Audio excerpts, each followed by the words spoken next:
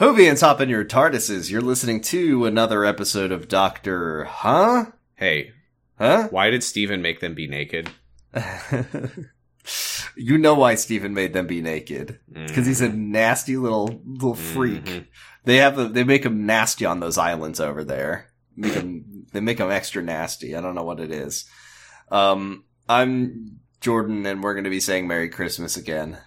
I'm Sam, the Doctor Who saying tax collector, and this week I'm rich.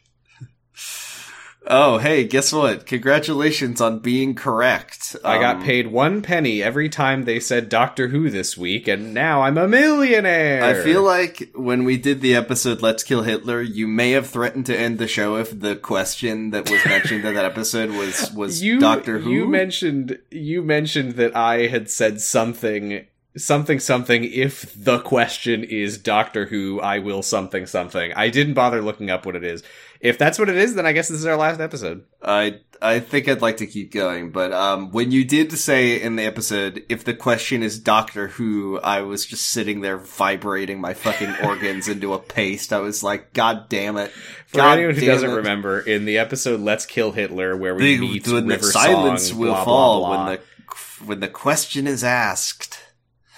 Silence will fall. And what is the question? Oh, the question? Doctor Who. Doctor Who?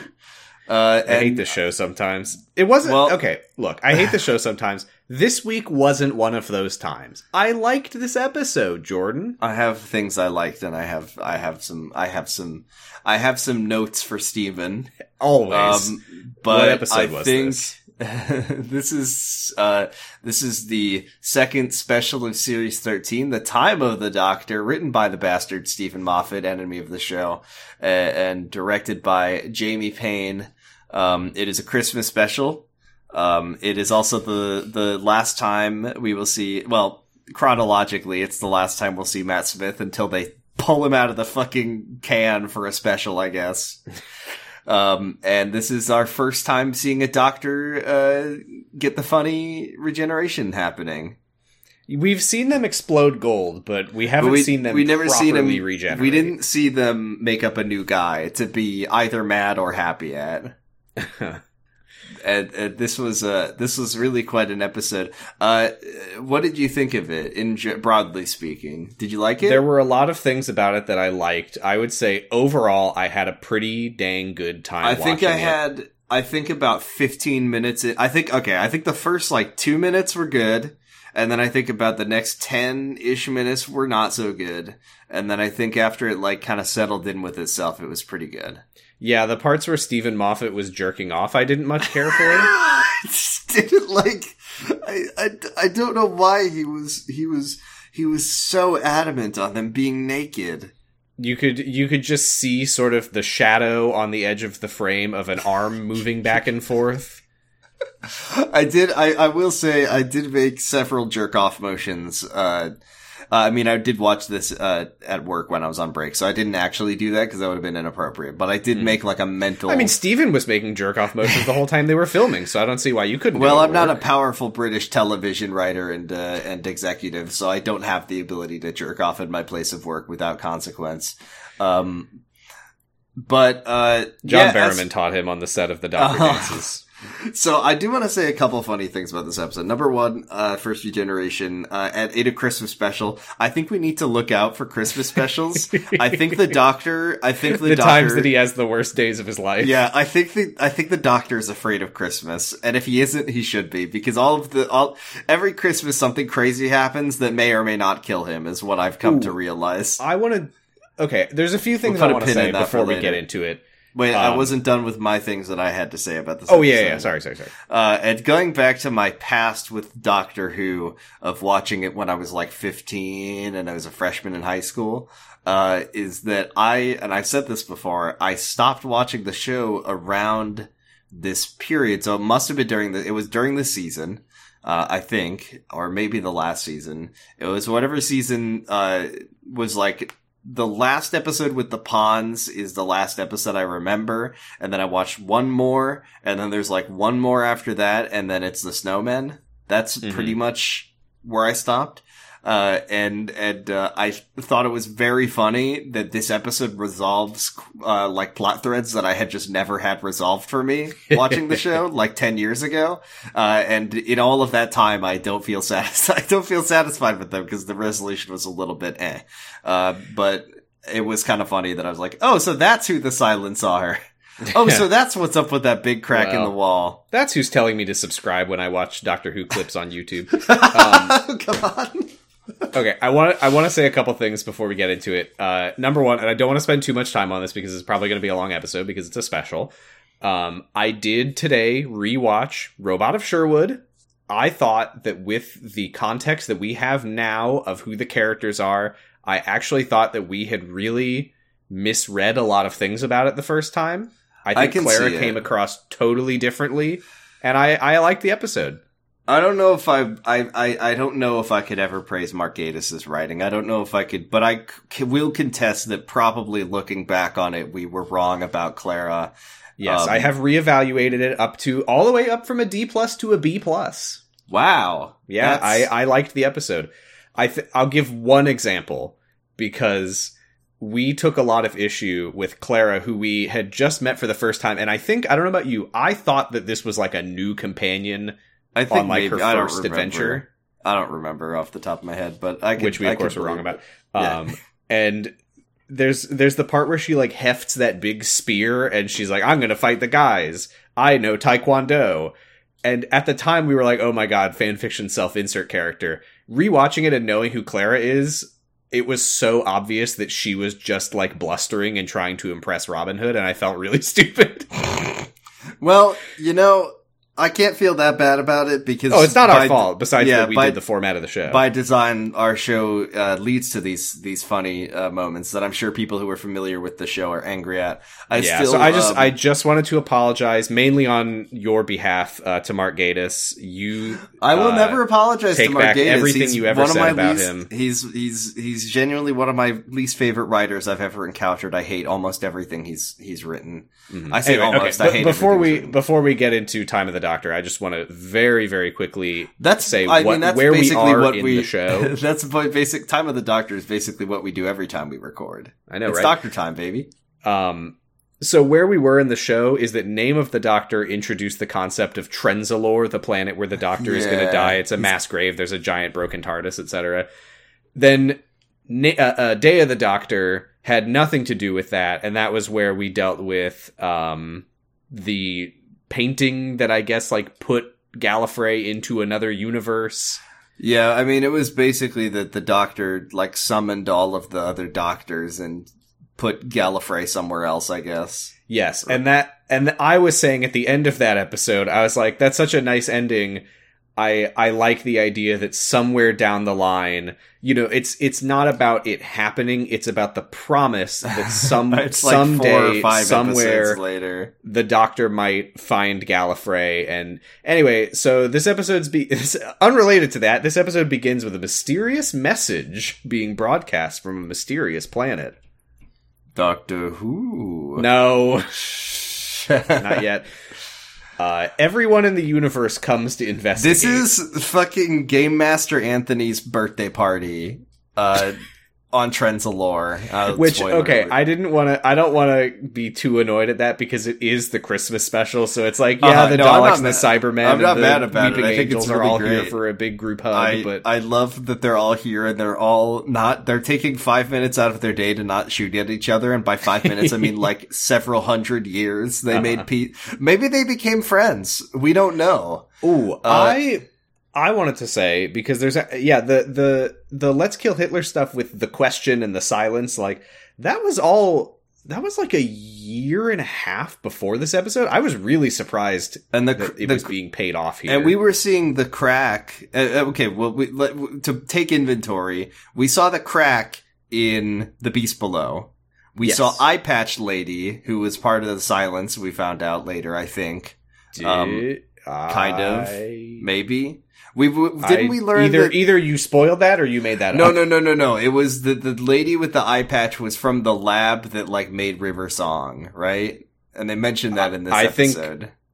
we saw that in the previously on before Let's Kill Hitler, and then that was elaborated on. Oh, Eye Patch Lady was in that. Yeah, so she was. Oh my god, I totally forgot. Well, yeah, I didn't put any of that together, so please don't elaborate on that anymore. Okay, we talked about it in Let's Kill Hitler episode. Okay, well, I don't understand, and I don't know. Anyway, I don't know what you're talking about. So this is all tying back to stuff that we were seeing from like the first episode of the Matt Smith series. Right. So this is a long running storyline, which Stephen Moffat is famously really good at. He's really great at those because he loves to like deliver payoffs and set stuff up. I love how this podcast works, though, is that we have 2 encounters with the concept of the question and the silence, which is River Song cryptically announcing that storyline in Let's Kill Hitler, and the reveal of the answer in this episode. I mean, we already know that it's like how we met River Song twice, and then we found out who she actually is. It's really great. I love it. I love the way this podcast works. Okay, so the Doctor, so all the iconic monsters, all of everyone's favorite monsters from the classic TV show. That we didn't see the Ice Warriors, but I know they're there because the Doctor is here. Yeah, the Sycorax are here. The Slitheen are here. Actually. Oh yeah, they do shout out the Slitheen. We don't see them, which is a real shame. We haven't seen them on the show yet, but we both are aware of the. Yeah, we know they exist. We know that they fart. Yeah. And nobody knows like what this planet is or why it matters. It's like this random nothing planet. But everybody's like freaking out over this very scary message. And Steven gets really proud of himself in advance as he has the narrator who we will meet later as a character. Her name is Tasha. I got the sense that maybe she's appeared before, but not really sure. Don't think so. Not sure. Couldn't tell for sure. But she narrates that everyone was afraid of this message except the man who stayed for Christmas. And you can just hear Steven going... clapping himself, because he's jerking off also at the same time, because he's thinking about what when I recontextualize it. Yeah, the man who stayed for... I love that that's also not... like, he's already writing his acceptance speech for the Clever Awards. For the BAFTAs. I like that the like Christmas town that we see later is not like I mean, I guess I'm happy that I've got a laundry list of things at the end of my notes that don't make any sense and don't get paid off in this episode. I guess I'm glad that like the episode didn't take 5 minutes out of its already pretty long run time for them to be like, well, you see, Doctor, we set up this Christmas town because okay, so the Doctor is also like zipping around these ships that are all orbiting this mystery planet. He shows up on a Dalek ship with a Dalek plunger. Yeah, not knowing that it's a Dalek ship.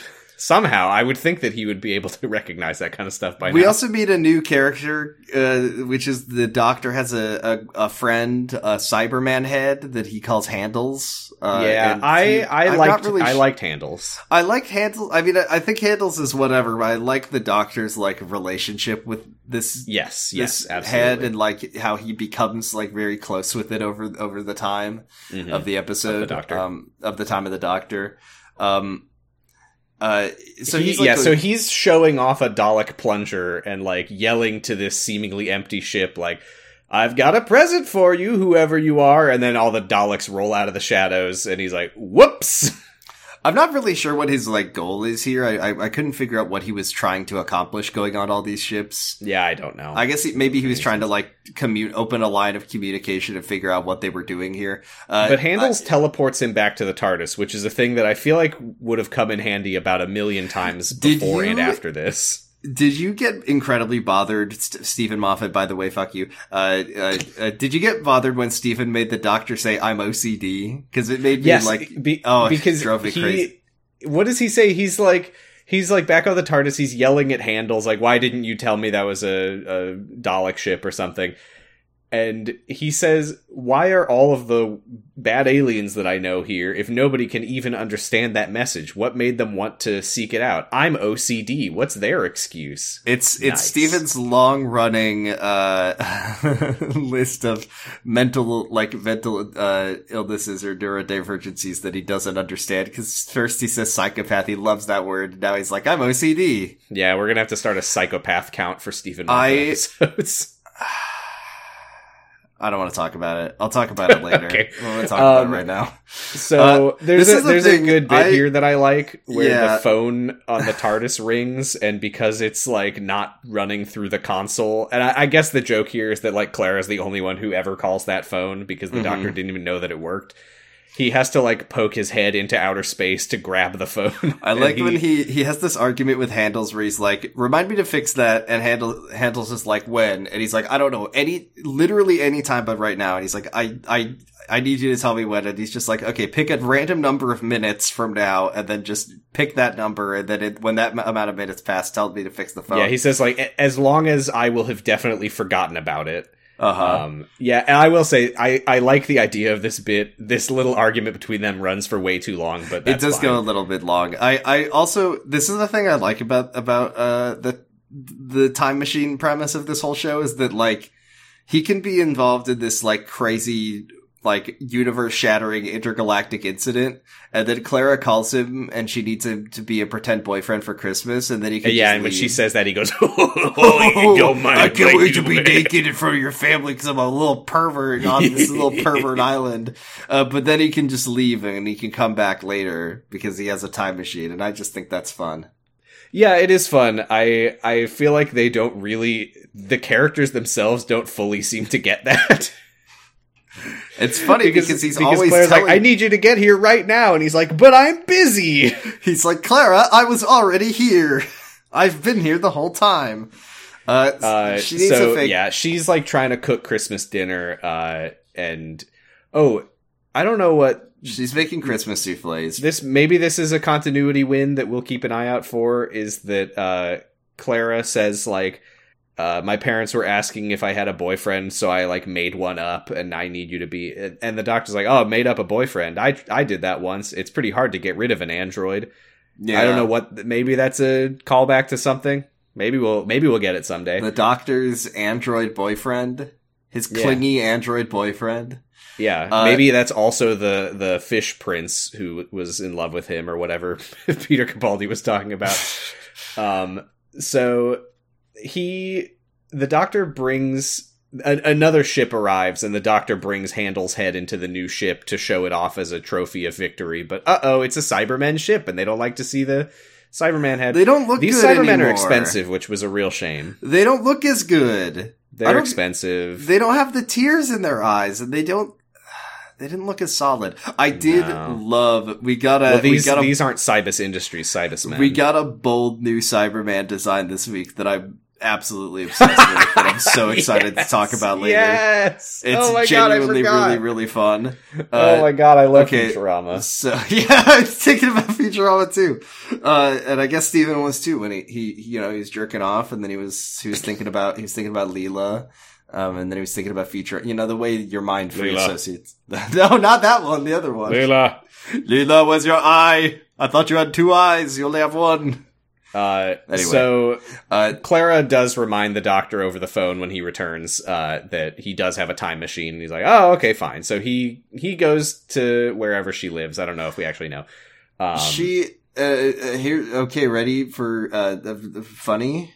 Okay. So Clara walks in, to the TARDIS, and the Doctor's naked. What? And then she says, "Why are you naked?" And he says, "It's because I'm going to church." Doesn't make sense now. It doesn't really make sense later. Right. This is the kind of thing that you do with an alien meeting humans for the first time, and it's like, you humans and your perceptions of your own bodies, something. The Doctor cannot act confused and surprised when people are put off by him being fully nude. He spent a lot of time with humans. And this is where it gets problems, is that the Doctor, he suddenly has clothes on, and Claire's like, oh, thank God. And he says, well, they're just holographic clothes. I'm projecting them into your brain. There's like a funny here where she's like, oh, so you're still naked under them? And he says, well, everyone's naked under their clothes. And she goes, ugh. From his unique perspective. I like why. So the Doctor goes into Clara's home where her parents and her grandma are. And he is being very friendly and asks if anyone wants to play Twister with him, and everyone is very uncomfortable, and Clara is like, what is the problem? No, wrong. Everyone's uncomfortable except for Grandma. Means that her parents are uncomfortable. Her grandma fucking loves it. This is awesome, she says. Yeah. And the doctor leans into Clara and is like, maybe I should project the hologram clothes into their brains, too. No. So funny. And then they go into the kitchen. I mean, this is just another moment of the 11th Doctor just being shitty, because it's like, he knows. He's not an idiot. He's been with humans forever. He knows that this is weird. He knows that this is uncomfortable. He's just a freak. He knows that this makes Clara look really bad in front of her family. And then after humiliating her in front of her family, Claire's like, oh, don't mind him, he's Swedish. You know how the Swedish are. They're always Claire's racist, taking their dick out at Christmas. So everyone at Christmas starts talking about Brexit and how much they love it. And Claire says, me too, the most. You get that emotional scene with the grandma at the end where everyone's crying, and then she's just like, she just says something very racist, and everyone goes, except Clara says, yeah, that's awesome. Yeah, I agree with all of your points, Grandma. Thank you. The doctor, they like go into the kitchen, and the doctor looks at the turkey and says like, oh, it's never going to be done in time. And Clara is like, okay, he says the only way to fix this would be to use a time machine, which I interpreted. Wouldn't that imply that it's way overdone and he has to like reverse the polarity of the turkey? Was that what it was? I don't know, because the doctor is seemingly unaware that you could just wait. If you just wait and the time will pass and then the turkey will be cooked. Well, I thought that was the joke, because he's like, well, the only way to fix this would be a time machine. And I was like, oh, okay, so like go back in time and start cooking it. We need to take this to the Time Lords. They're the only ones who can perfect turkey technology. Yeah, he is literally saying we are going to put it on top of the engine and it'll get like cooked with time wind. We need to take this to the TARDIS, energy column, and there's only one source of energy that can that could cook a turkey in 4 seconds, and it's my time machine. There is a joke here that I really liked, though.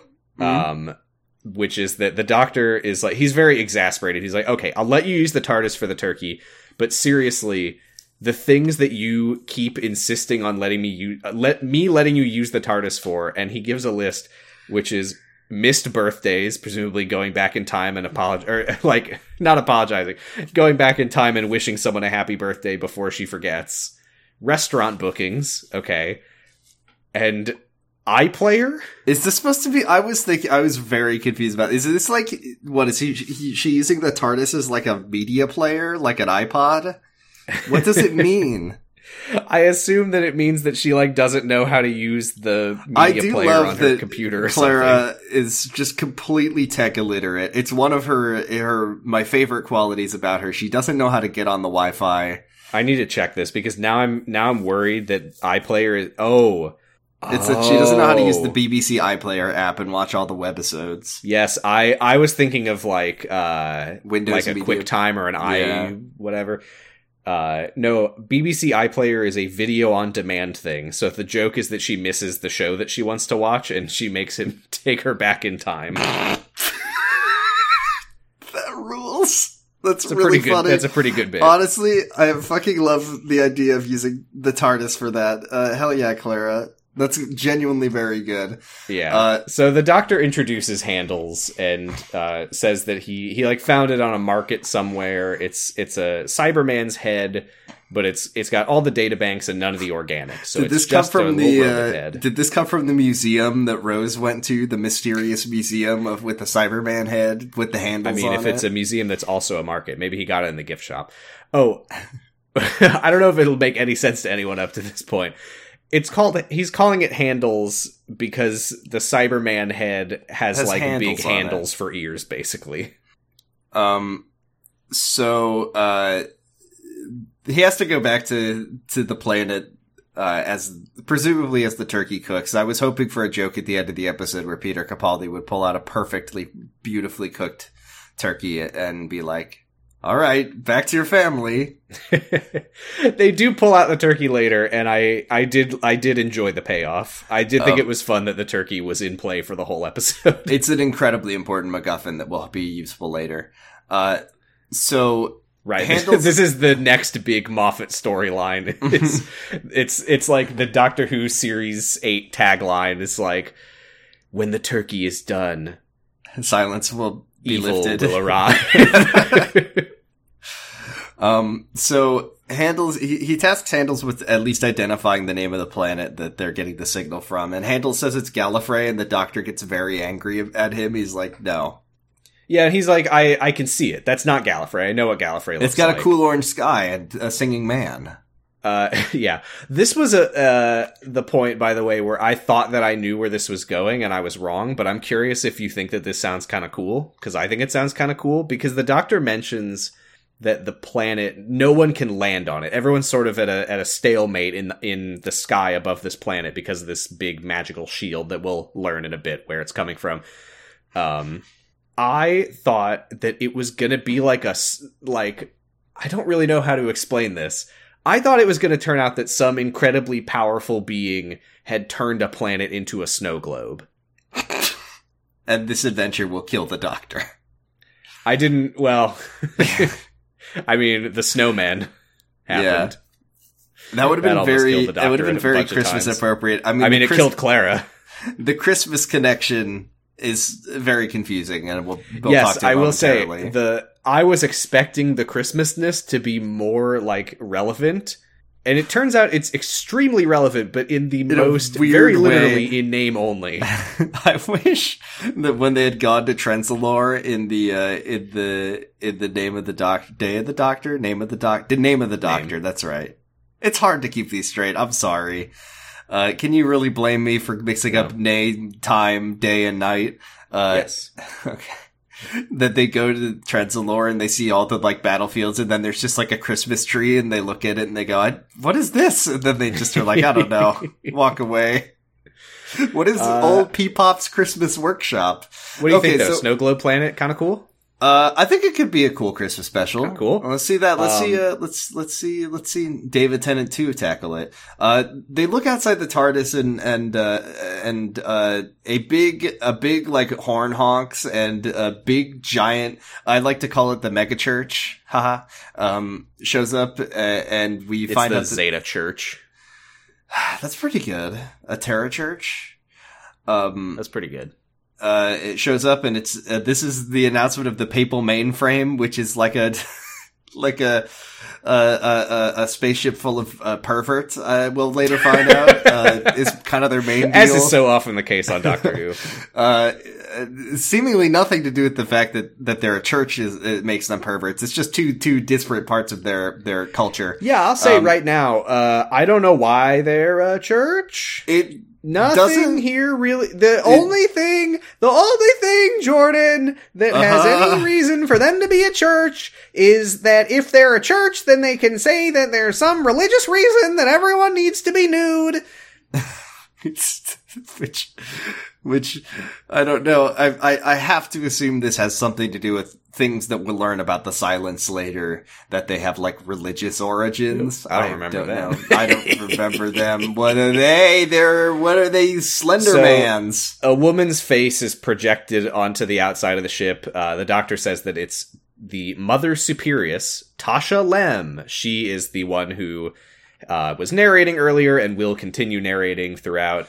Oh, but you gotta take your clothes off, Clara, because they gotta be nude. So yeah, so he like feeds Clara a little pill and says that it's a hologram projector because everyone on their ship needs to be. I don't remember if I said this. They are the ones who put the shield on the planet. Anyway, it's also when the Doctor said earlier, "I need to be naked. I'm going to church." He's referring to boarding the papal mainframe. But they don't explain.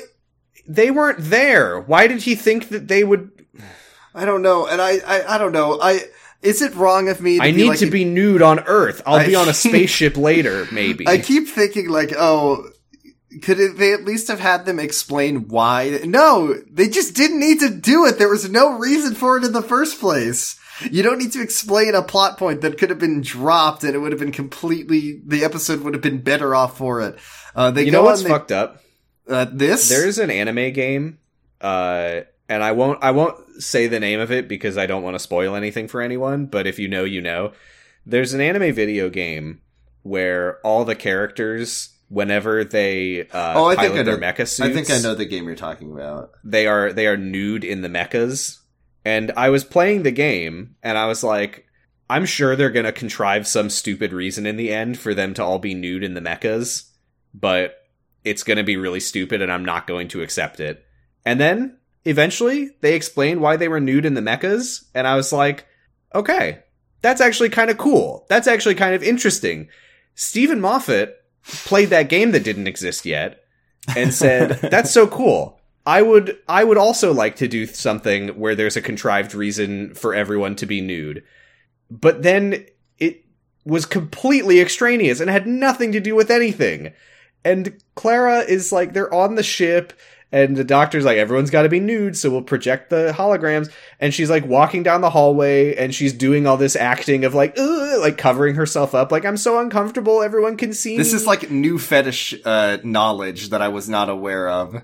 Right. Like I am learning about a fetish that I didn't know existed, which is like person being ashamed of being naked without you being able to see that they're naked. Like, this is right, and this is the only way that Steven could put it on TV. And then like Clara started, like, she dropped a bag of popcorn and started stepping all over it, and you're like, what is that about?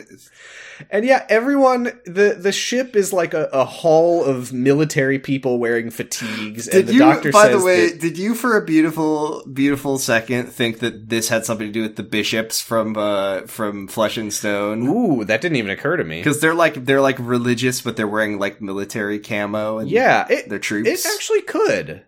That is Moffat era. I guess so, and this could be the same faction. There is some kind of River Song connection because they mentioned River Song earlier. Yeah, I don't know. It actually could be the same people, but who knows? So yeah, they're like walking down the hallway, and the doctor says that the papal mainframe is the security hub of the universe. Which again, I don't know why this is a religious thing. Maybe it'll make sense when we get a previous episode, but. So it would be so fucking funny if we just spent the rest of our time with this show being like, okay, when's that papal mainframe coming in? When are they going to explain why they were naked? Come on, Steven. So the doctor greets Tasha, and this is where Clara learns that the projected clothes are only visible to herself and the doctor, so everyone is looking at her naked. And she's like, oh, no! And she's like trying to cover herself up as best she can, and she's embarrassed, and Steven's like, oh, I love that she's so embarrassed by it. This is really speaking to my fetish. And Tasha says, it's great to see that tight new body, doctor. Would you like to twirl and show me off your new dick, balls, and ass? And he does. Can you please bend over and show me your hole, doctor? And he shows her his hole, and then... I was honestly expecting him to bend over. No, it's a show for families. Yeah, I know, but look what's happening. You're right. They Pervoid got his hands on it. I didn't know, like, of all the things that we hate about Moffat, I didn't know he was nasty like this. I didn't know he had it in him. It's weird. I mean, there was that thing on Sherlock and I feel like every time I talk about why I don't like Stephen Moffat, I talk about fucking Scandal in whatever episode with Irene Adler, and she's naked. Fine. I forget about it every time. She's so you can tell me as many times as you want. When Sherlock is like doing his you ain't nothing but a hound dog, like mind analysis powers on her, she's like, but how can he analyze me if I'm fully naked? And you see he's looking at a naked woman. No way! That's awesome. Sherlock is like, oh well, oh dear, oh my, your tibbies. Oh my goodness! Just kidding. This doesn't affect me because I'm gay. Haha! Just kidding. If you believe that, then you should be ashamed of yourself. You should die. So the doctor introduces Clara. There's like an awkward moment where he's like, "She's my associate." So, oh, and by the way, you know he's not projecting her clothes into his own brain. Oh yeah, he could see it all. Why would he? Why would he project it? He wants to see it all. I don't want to talk about this anymore. So the doctor, he wants to go down to the. Oh yeah, they go into her. This fucking sucks. She's like, go into my chambers. Here's the altar, and it's a fucking like double sex bed, and he's like, wow, I've never seen an altar that looks like a bed. Yeah, and it's like a sex church, and he's like, oh, your altar looks like a bed, and she's like, I kind of enjoyed the premise for a second that there's a big church that flies around and they take care of security for the whole universe. I was like, oh, that's fun. And then it's like, why is it so horny? Right, first of all, there's nothing that I like more than the idea of the most powerful military force in the universe being a gigantic church. I mean, it's not like I feel like, wow, this is a great idea, we should do it. It's like, wow, that's an interesting concept. It's an interesting concept, sure. The militant religious aliens, sure. The militant religious I don't know aliens, why they also have to be so horny. Why are they horny, Steven? So, and then, yeah, it's so weird. Clara's not in the room, by the way. She's, like, waiting outside, being menaced by an alien. We'll talk about that in a second. Who? Huh? Oh, I forgot already. Ha ha ha, jokes. So Tasha is like being horny at the Doctor. We definitely get the sense that they've like known each other for some time now. Maybe she's which one? This is the important thing, because anytime we meet one of the Doctor's like exes or like old flames, I have to wonder which one she had sex with. Like, was it Tommy? Was it? She probably fucked Tommy. I think she probably fucked all of them up to this point. Every time he came back for more, she fucked Patrick Troughton. Yeah, I can say it, and like, good for him. But then she's like being super horny at him, and she like gives him a drink, and he like takes a sip, then spits it back out into the cup, and she like leans across him really close, and I'm like, she's nude. Like, we can't see it, but she's like getting her titums up in his face. It's so weird. This is the Christmas that special. The horny nude sex church is the Christmas special on the BBC. This is the whole family comes around. Gran comes around, and she's thankfully not talking about Tory politics for 5 minutes as they all sit around the couch and watch Doctor Who together, and then they're watching him posting hole on TV. Can I please learn about the town called Christmas? This is wholesome entertainment for the whole family. So, back in the hallway, this alien who we see at the end of Doctor Who clips on YouTube, I was going to say, subscribe. I do love that the alien that tells you to subscribe is the one that you're in the text of the show not supposed to remember. It looks like a Slender Man ood. Yeah, I think it's really funny because I remember when I saw these guys, back in my youth, thinking that this was Slender Man. Like, oh my god, this looks exactly like Slender Man. Like, this is inspired by Slender Man, I thought to myself. But then we watched the Snowmen, like the guy, the I mean, lest we forget, Slender Man is inspired by the Weeping Angels. But, like, we watched, in the Name of the Doctor with the Greater Consciousness, those were just dudes with a white no face in a suit. Yes. So. Oh yeah, those were Slender Man. Those were right. those were just Slender Man. And this guy, now he doesn't look like Slender Man to me anymore. He just looks like an alien in a business suit with gross, nasty fingers. That's so funny though, like, the idea that Slender Man, or that a Doctor Who villain inspired Slender Man, and then Slender Man inspired a Doctor Who villain. That's like if a phone invented a new type of Star Trek. They make a Star Trek series where everybody's on their phones. Okay, sorry. Have you seen? I keep seeing this at the store. There's a new, like, it's either Coke or Pepsi. Who cares? And the fucking display at the store is like, our first flavor designed in partnership with AI. Oh my god. Shut the fuck up. Someone at Coke had the amazing idea and logged into ChatGPT and was like, what's a new flavor that Coke could do? And it's like, berry. Cherry. And they're like, that's awesome! I'm so excited for people to get sick of AI and for me to not hear about it anymore. It makes me angry that anyone fucking calls it AI. It's not it's AI. Literally not. Yeah. You can't just say that. So anyway, it's AI in the same way that those weird little skateboard things are hoverboards. So, like, these aliens, I remember them well, and the gimmick of them, because, you know, there's so much of this alien, which I always thought were called the Silence, but now I'm not sure, was like, Stephen Moffat came up with the Weeping Angels, and he won all the awards and praise and love and adoration from the fans forever for coming up with these cool, scary guys with a vision-based, scary, superpower. And then he was like, how can I come up with another really cool iconic alien for my show? And then he tried to do it again, but they weren't as cool. And the Weeping Angels weren't really that cool after the first or second time anyway, so I don't know. I've always felt pretty underwhelmed by these guys. And their presence in this episode feels completely incidental. And yeah, I will say they have absolutely no reason to be here. It's we do see later that they shoot lightning out of their hands. It's basically just for the viewer to make a connection between this mega church, Terra Church, and the Silence (aliens). Yes. So to say what these guys are, they are like, they're Slenderman Ood, and they're approaching Clara, and they're saying like, confess.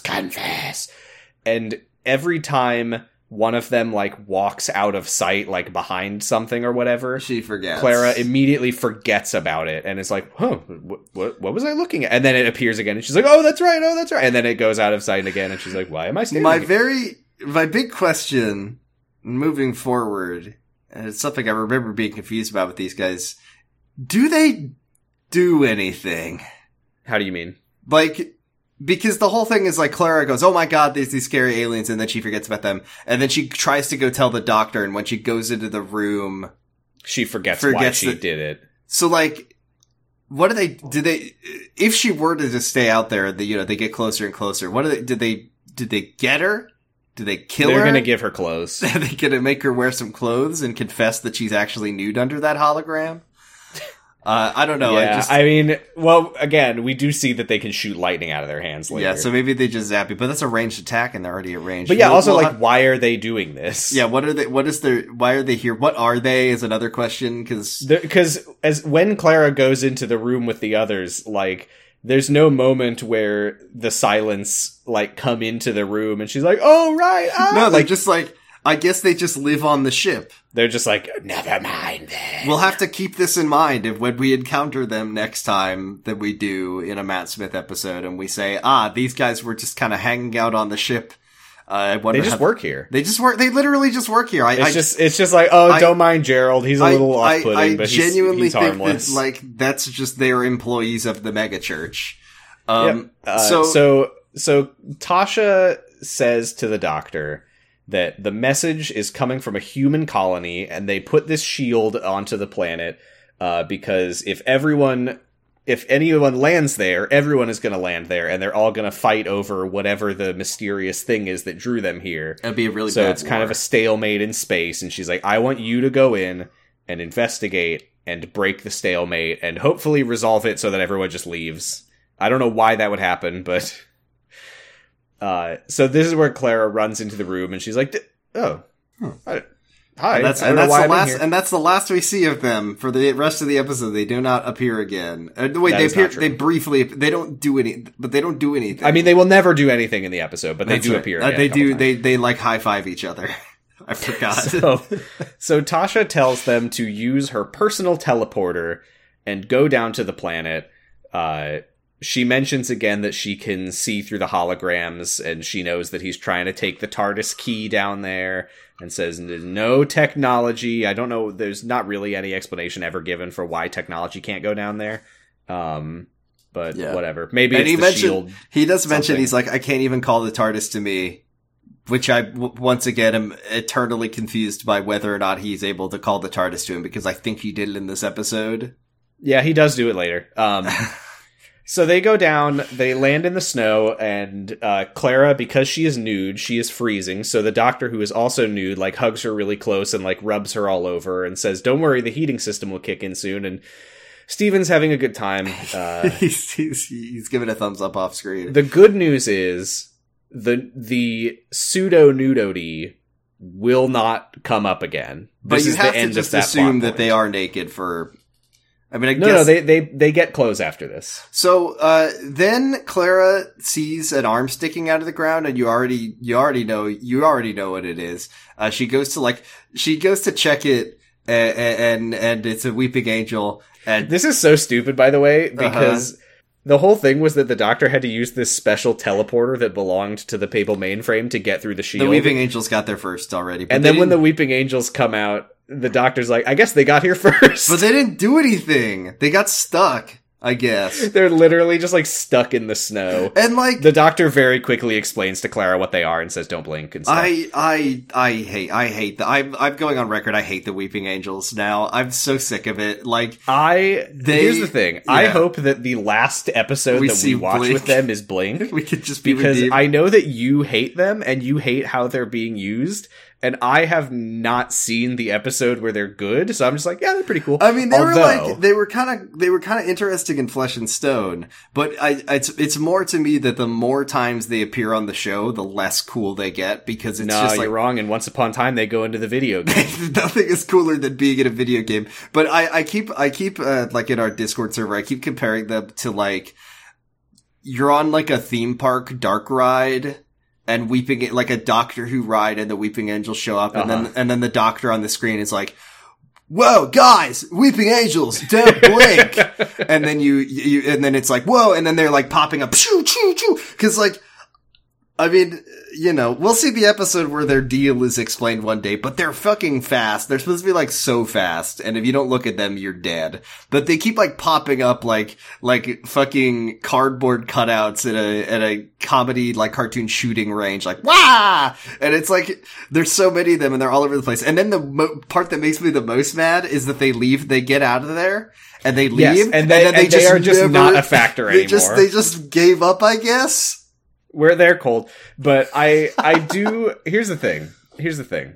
Because again, I have no context for why you think this is so much worse than the original. I believe you and I trust you, but I have no context. And there's a thing that happens here that I think is a pretty cool way to use them, sort of, which is that, but again, from my perspective, and I believe you when you say that it's not. I mean, to be fair, I haven't watched Blink in many a year.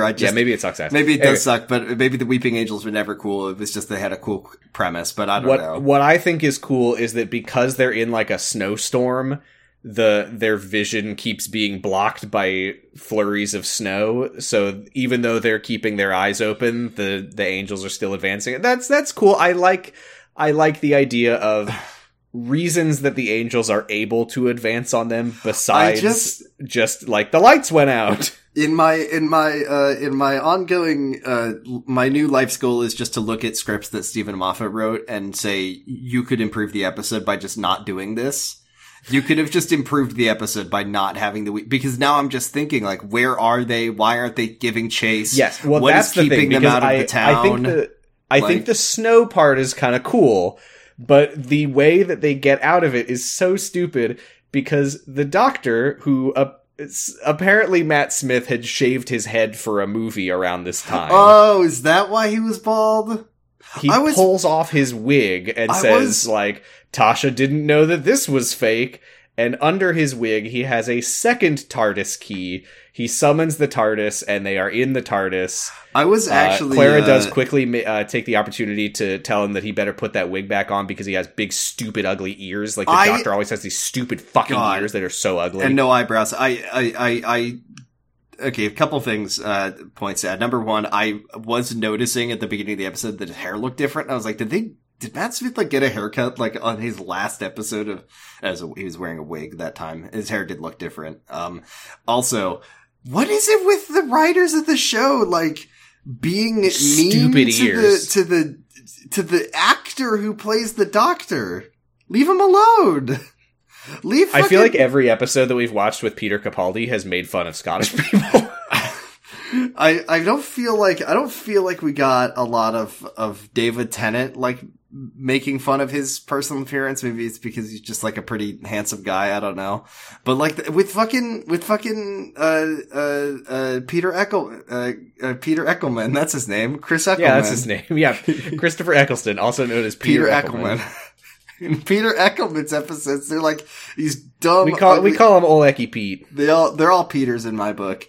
And then with Matt Smith, it's always like I feel like he talks about his eyebrows a lot. He's no eyebrows, and now it's like he's got this hadn't noticed his eyebrows until they pointed it out. I was like, oh, Matt Smith does have very, very thin eyebrows. Thin eyebrows, yeah. What's up with it? Are they going to do that? Does Jodie ever like dunk on her own personal appearance? I look like a dumb bitch.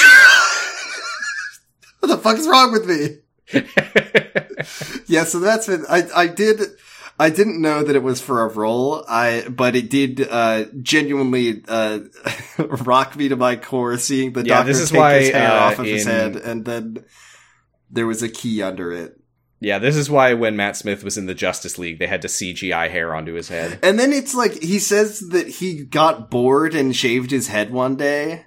That was his very random. Okay, so they get out and they arrive. Okay, I do want to say, yeah. Like, you know, we've talked many times about how over the years the TARDIS has become like way too helpful and like plot breaking.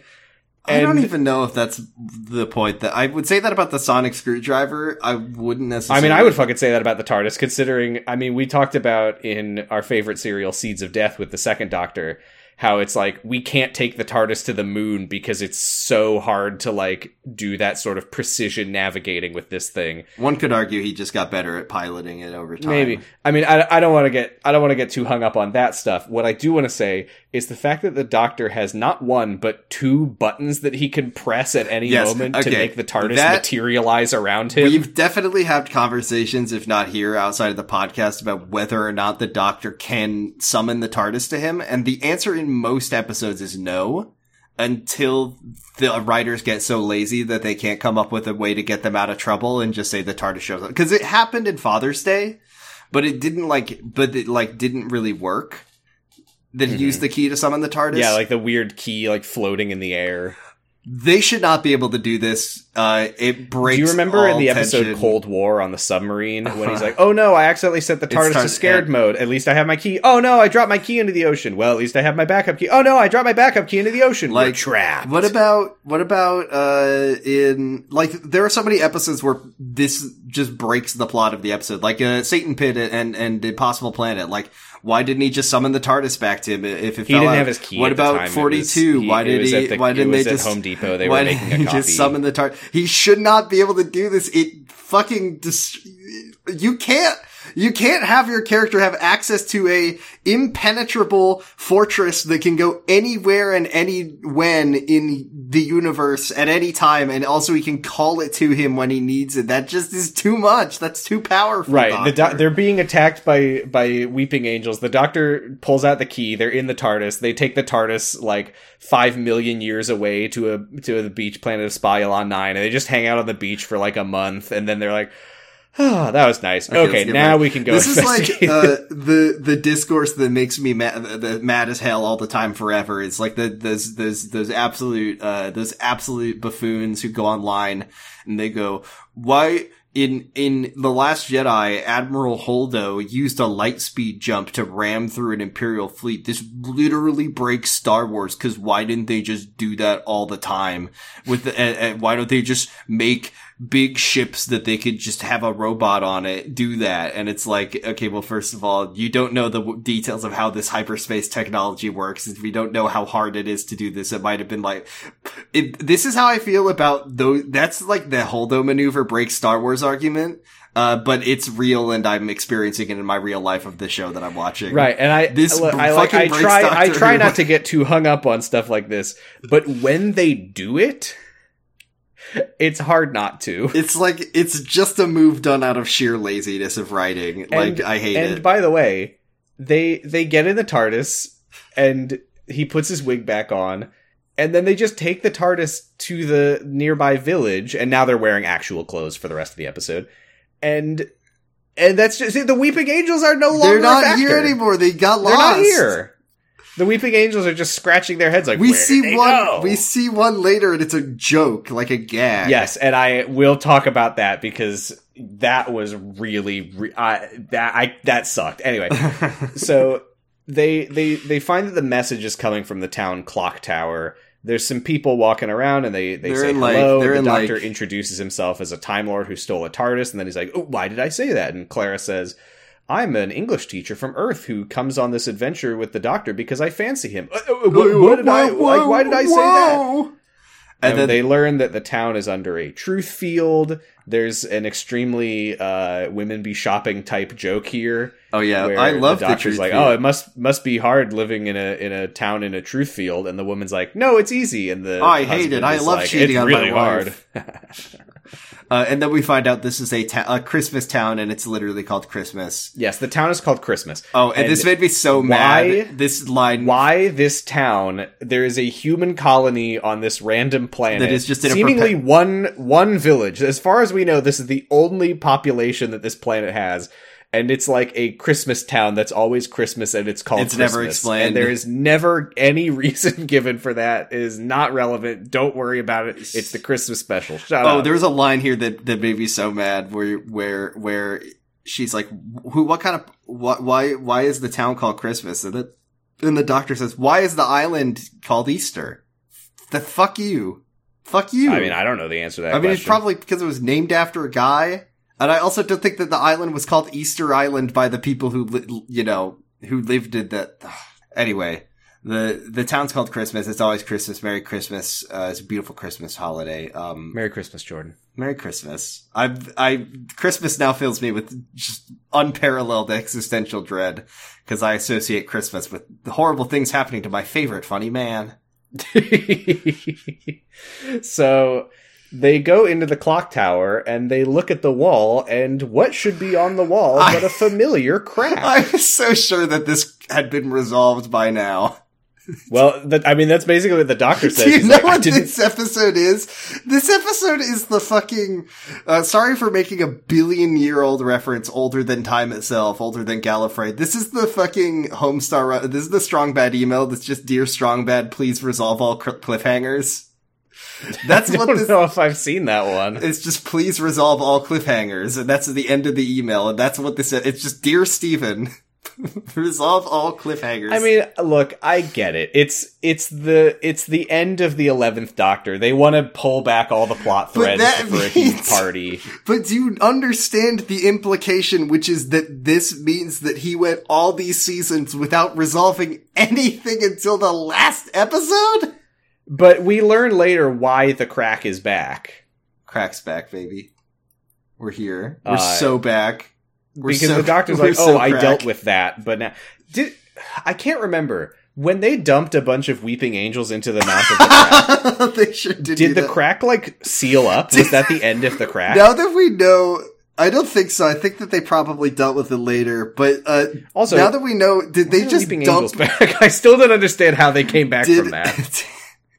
Did the doctor just dump a bunch of weeping angels into Gallifrey?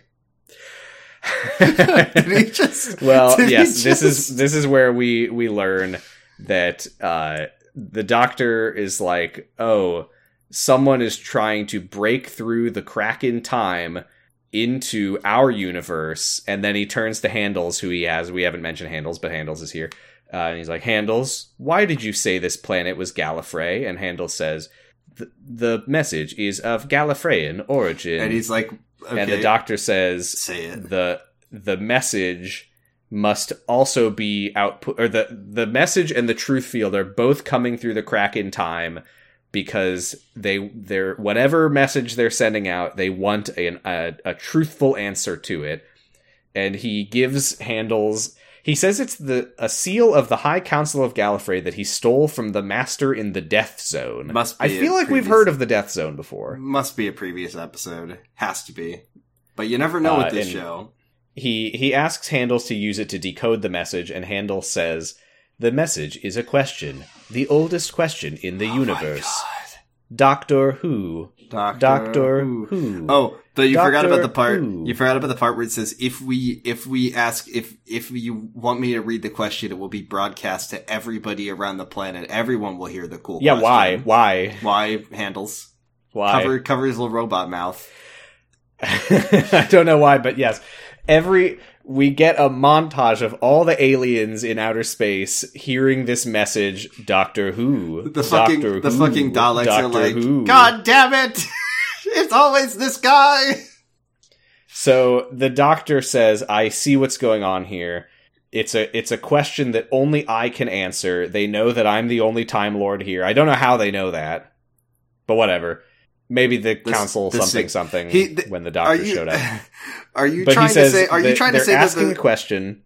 Yeah. Basically, the idea is, only the Doctor can respond to that question with his actual name. There's nobody else in the universe who knows his name. We know this. And if they get a response, which is the Doctor's name, then they will know that it's safe to return to their original universe.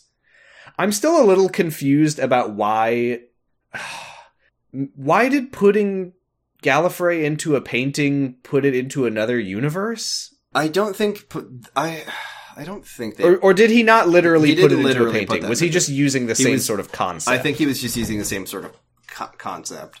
Okay, maybe I just misunderstood that. My bad. Anyway, they say Doctor Who about 100 times. If you had $1, right? And everyone hears it and everyone claps and but the thing I was going to say is you think the Time Lords don't know the precise location of their beloved president-elect? Lest we forget. Lest we forget. So he gives Clara something and tells her to go into the TARDIS and plug it in. So she goes. It's Rose's cell phone.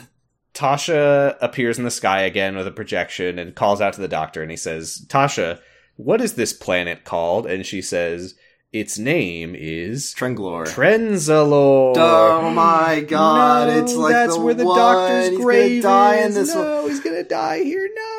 I like the tension of this. I like the tension of this episode, and also the fact that I'm sure that in the previews they were like Peter Capaldi as the Doctor. Oh yeah, I'm sure that everyone knew going into this that they had cast a new Doctor, but imagine not knowing that. Imagine watching this and somehow being on the hook and thinking that this is going to be the final episode of Doctor Who, dies. And then it ends with him going, "Actually, I'm going to be forever more of me. I breathed in the golden vape, and now I will live forevermore in the kingdom of heaven." Yeah, we'll have to talk about that later, obviously. So Clara then goes into the TARDIS. She plugs in that thing that he gave her, and she It was asks a trick. It was a trick. She asks the TARDIS if it's going to do a clever thing. Ding. And it takes her back to her house. It was a trick. Yes, and it locks her out and then starts to teleport back. Tasha tells the Doctor that if the Time Lords return, then it'll start a new Time War with all the aliens and not just the Daleks. Time War 2. I don't want to say Electric Boogaloo, but that's all. The Singing Man rides again. The return of the Singing Man. They let him out of the fucking prison ship that the Daleks were in. And he just comes out, the greatest war criminal of all history. The other day, I was trying to find that picture, but I had to stop myself because I didn't want to dig too deep into it and accidentally find out the identity of the Singing Man. Yeah, you can't just go on TARDIS Wiki and search Singing Man because it'll redirect it'll to tell me the truth of who Susan Foreman. If I know who that character is, the mystique of him will be ruined forever. It redirects to Jamie, and you're like, wait, what? It tells you that was Jamie? It tells you whether or not the Doctor actually has a biological granddaughter or not. My biggest mystery that I really don't want spoiled for. I want to figure it out sometime in the future. And this is totally fair. We have different interpretations of this. That's not a problem. But you are treating it as a mystery. I'm just so sure that that's his biological granddaughter. He doesn't ever talk about her. And I guess that just means sad he sucks. Because she died in the Time War. Another thing I love about... She got killed by friendly fire by the Singing Man. Another thing, and we talked about this last, on the bonus episode, I love about this podcast is that we just have this presupposition that if a companion is no longer on Doctor Who, it's because they died. So when Donna showed up in the trailer, we were like, wait, I'm certain she's mega I want to dead. say, I don't think that all the companions die. It's the fact that we've had stuff happen because, you know, in Let's Kill Hitler, the 11th Doctor is looking at this slideshow of previous companions and going like, no, don't show me them. No, I feel guilty. And also there was the whole thing in Planet of the Dead where the 10th Doctor was like, no, Lady Christina de Souza, you can't be my companion. They all die. Bad things happen to all the people who come with me. So I'm assuming that there's like a long run of companions who die. I don't think they all die. I mean, we know that Sarah Jane some of the didn't classic die, era 'cause she- companions are still alive. Yeah, we know Ace is still alive, thank God. I also like that. Long may I she also live. am fucking obsessed with the fact that the Doctor said in one episode, "I can't let you come with me, Lady Christina de Souza, because it's too dangerous." And then in another episode, he says to Bill, "The safest place in the universe is by my side." And yeah, different Doctor. Shut the fuck up, old man. You're wrong. But yeah, what you were saying though, to anyone who's not familiar, the trailer of the new special has gone out. And I saw the thumbnail on YouTube. I wasn't looking for it and I didn't watch it, but I saw in the thumbnail it's David Tennant and fucking Donna, and I was like, now hold on. I'm so sure that she's dead. Donna got put in the wood chipper for sure. But I mean, also Amy Ponda's in this episode, and I'm sure she's dead, so who knows what's going on. She wasn't that was very strange, but we'll get to it when we get to it. Okay, so the Doctor basically he says he's not bringing the Time Lords back. He's gonna stay here. He rings the town bell and calls a meeting, and he says there's a new sheriff in town, and his name is, and then he accidentally says his real name, and the Time Lords come out in the episodes. And then the planet is blown up, and everyone dies forever. He says that he's gonna be their new sheriff. Yeah. And then I don't really know what his plan is here. He doesn't seem to have one. It's just because it's like he's not like I'm going to bring the Time Lords in. He's and he's also just not like He's like I'm just going to protect this town forever until something changes. And then we go back to the Terra Church, and we see Tasha talking to her congregation, I guess, and she's like, "We will now dedicate our church to keeping silence. The Doctor may not say his name. Silence will fall. Silence will fall." And they say, "We will begin the siege of Trenzalore." And then we enter a siege montage that I fucking love. Little do we know at the start is going to 300 be a 300-year montage. We see like the Doctor protecting the villagers. We also see these poor fucking Sontarans completely unaware of the fact that they are moments away from their death, and having a little comedy scene where they're like, "The ship is invisible." But by the way, the Doctor has thrown away his no-kill rule. He has gone War Doctor mode again. War Doctor, yeah. Because, yes, there's Sontarans who roll up in an invisible tank, and the Doctor uses his sonic screwdriver to disable the cloaking, allowing the Papal mainframe to blow them up with rockets. A couple of Ice Warriors do come by, and he does just give them a crisp salute and let them go on their way. Yeah, this is Fiverr. This is where we see the Doctor put a mirror in front of the Weeping Angel, and then it leaves it like a funny note. I get that the idea is that the Weeping Angels are like a quantum thing. They can't move while they're being observed. Fine.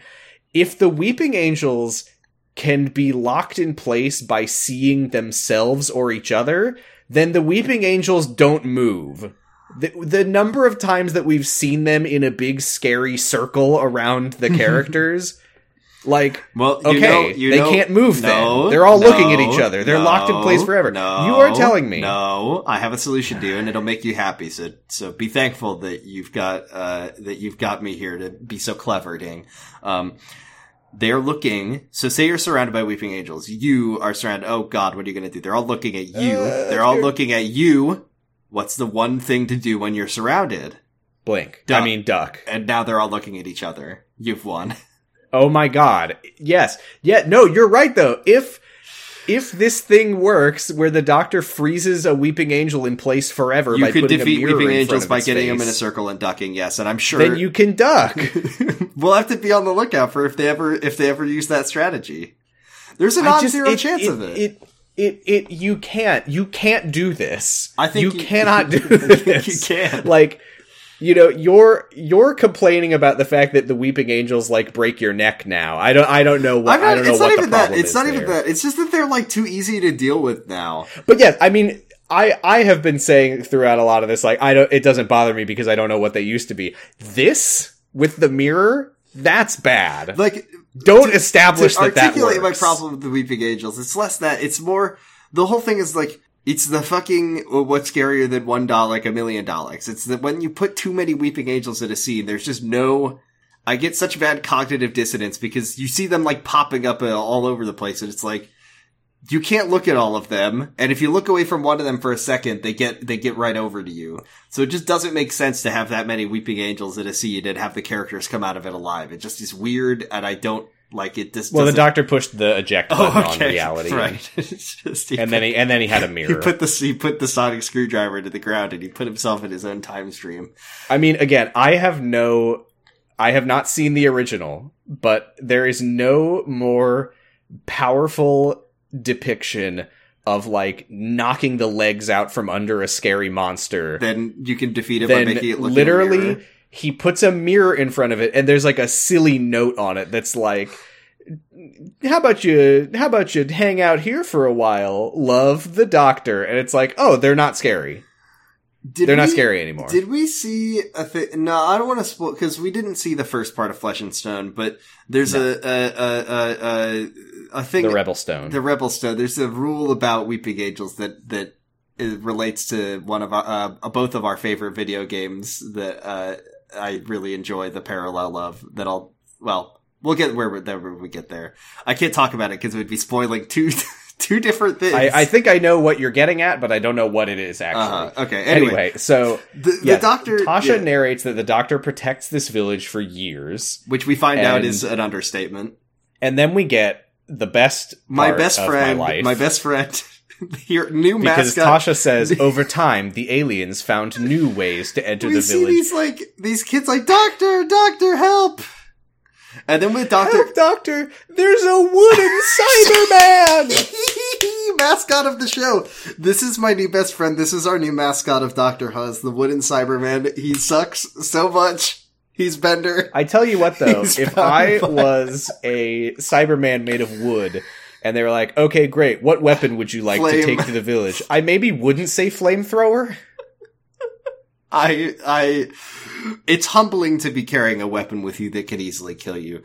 I love the wooden Cyberman so much. He's my very special boy. I hope nothing bad ever happens to him. The Doctor comes up to him and says, sorry, you say the Doctor comes up to him. I think we need to establish something about the Doctor. Old ass right man right with an old ass cane. He's actually not that. He's like wrinkly, but he's not like. He's in like middle age makeup. Yeah, he's got a cane, and he's like. He has apparently been protecting this village now for probably like a couple hundred years. And he comes out and he points a sonic screwdriver at the cyber my best friend. And he says, I've reversed the polarity of your flamethrower, which, he loves to reverse the polarity of things.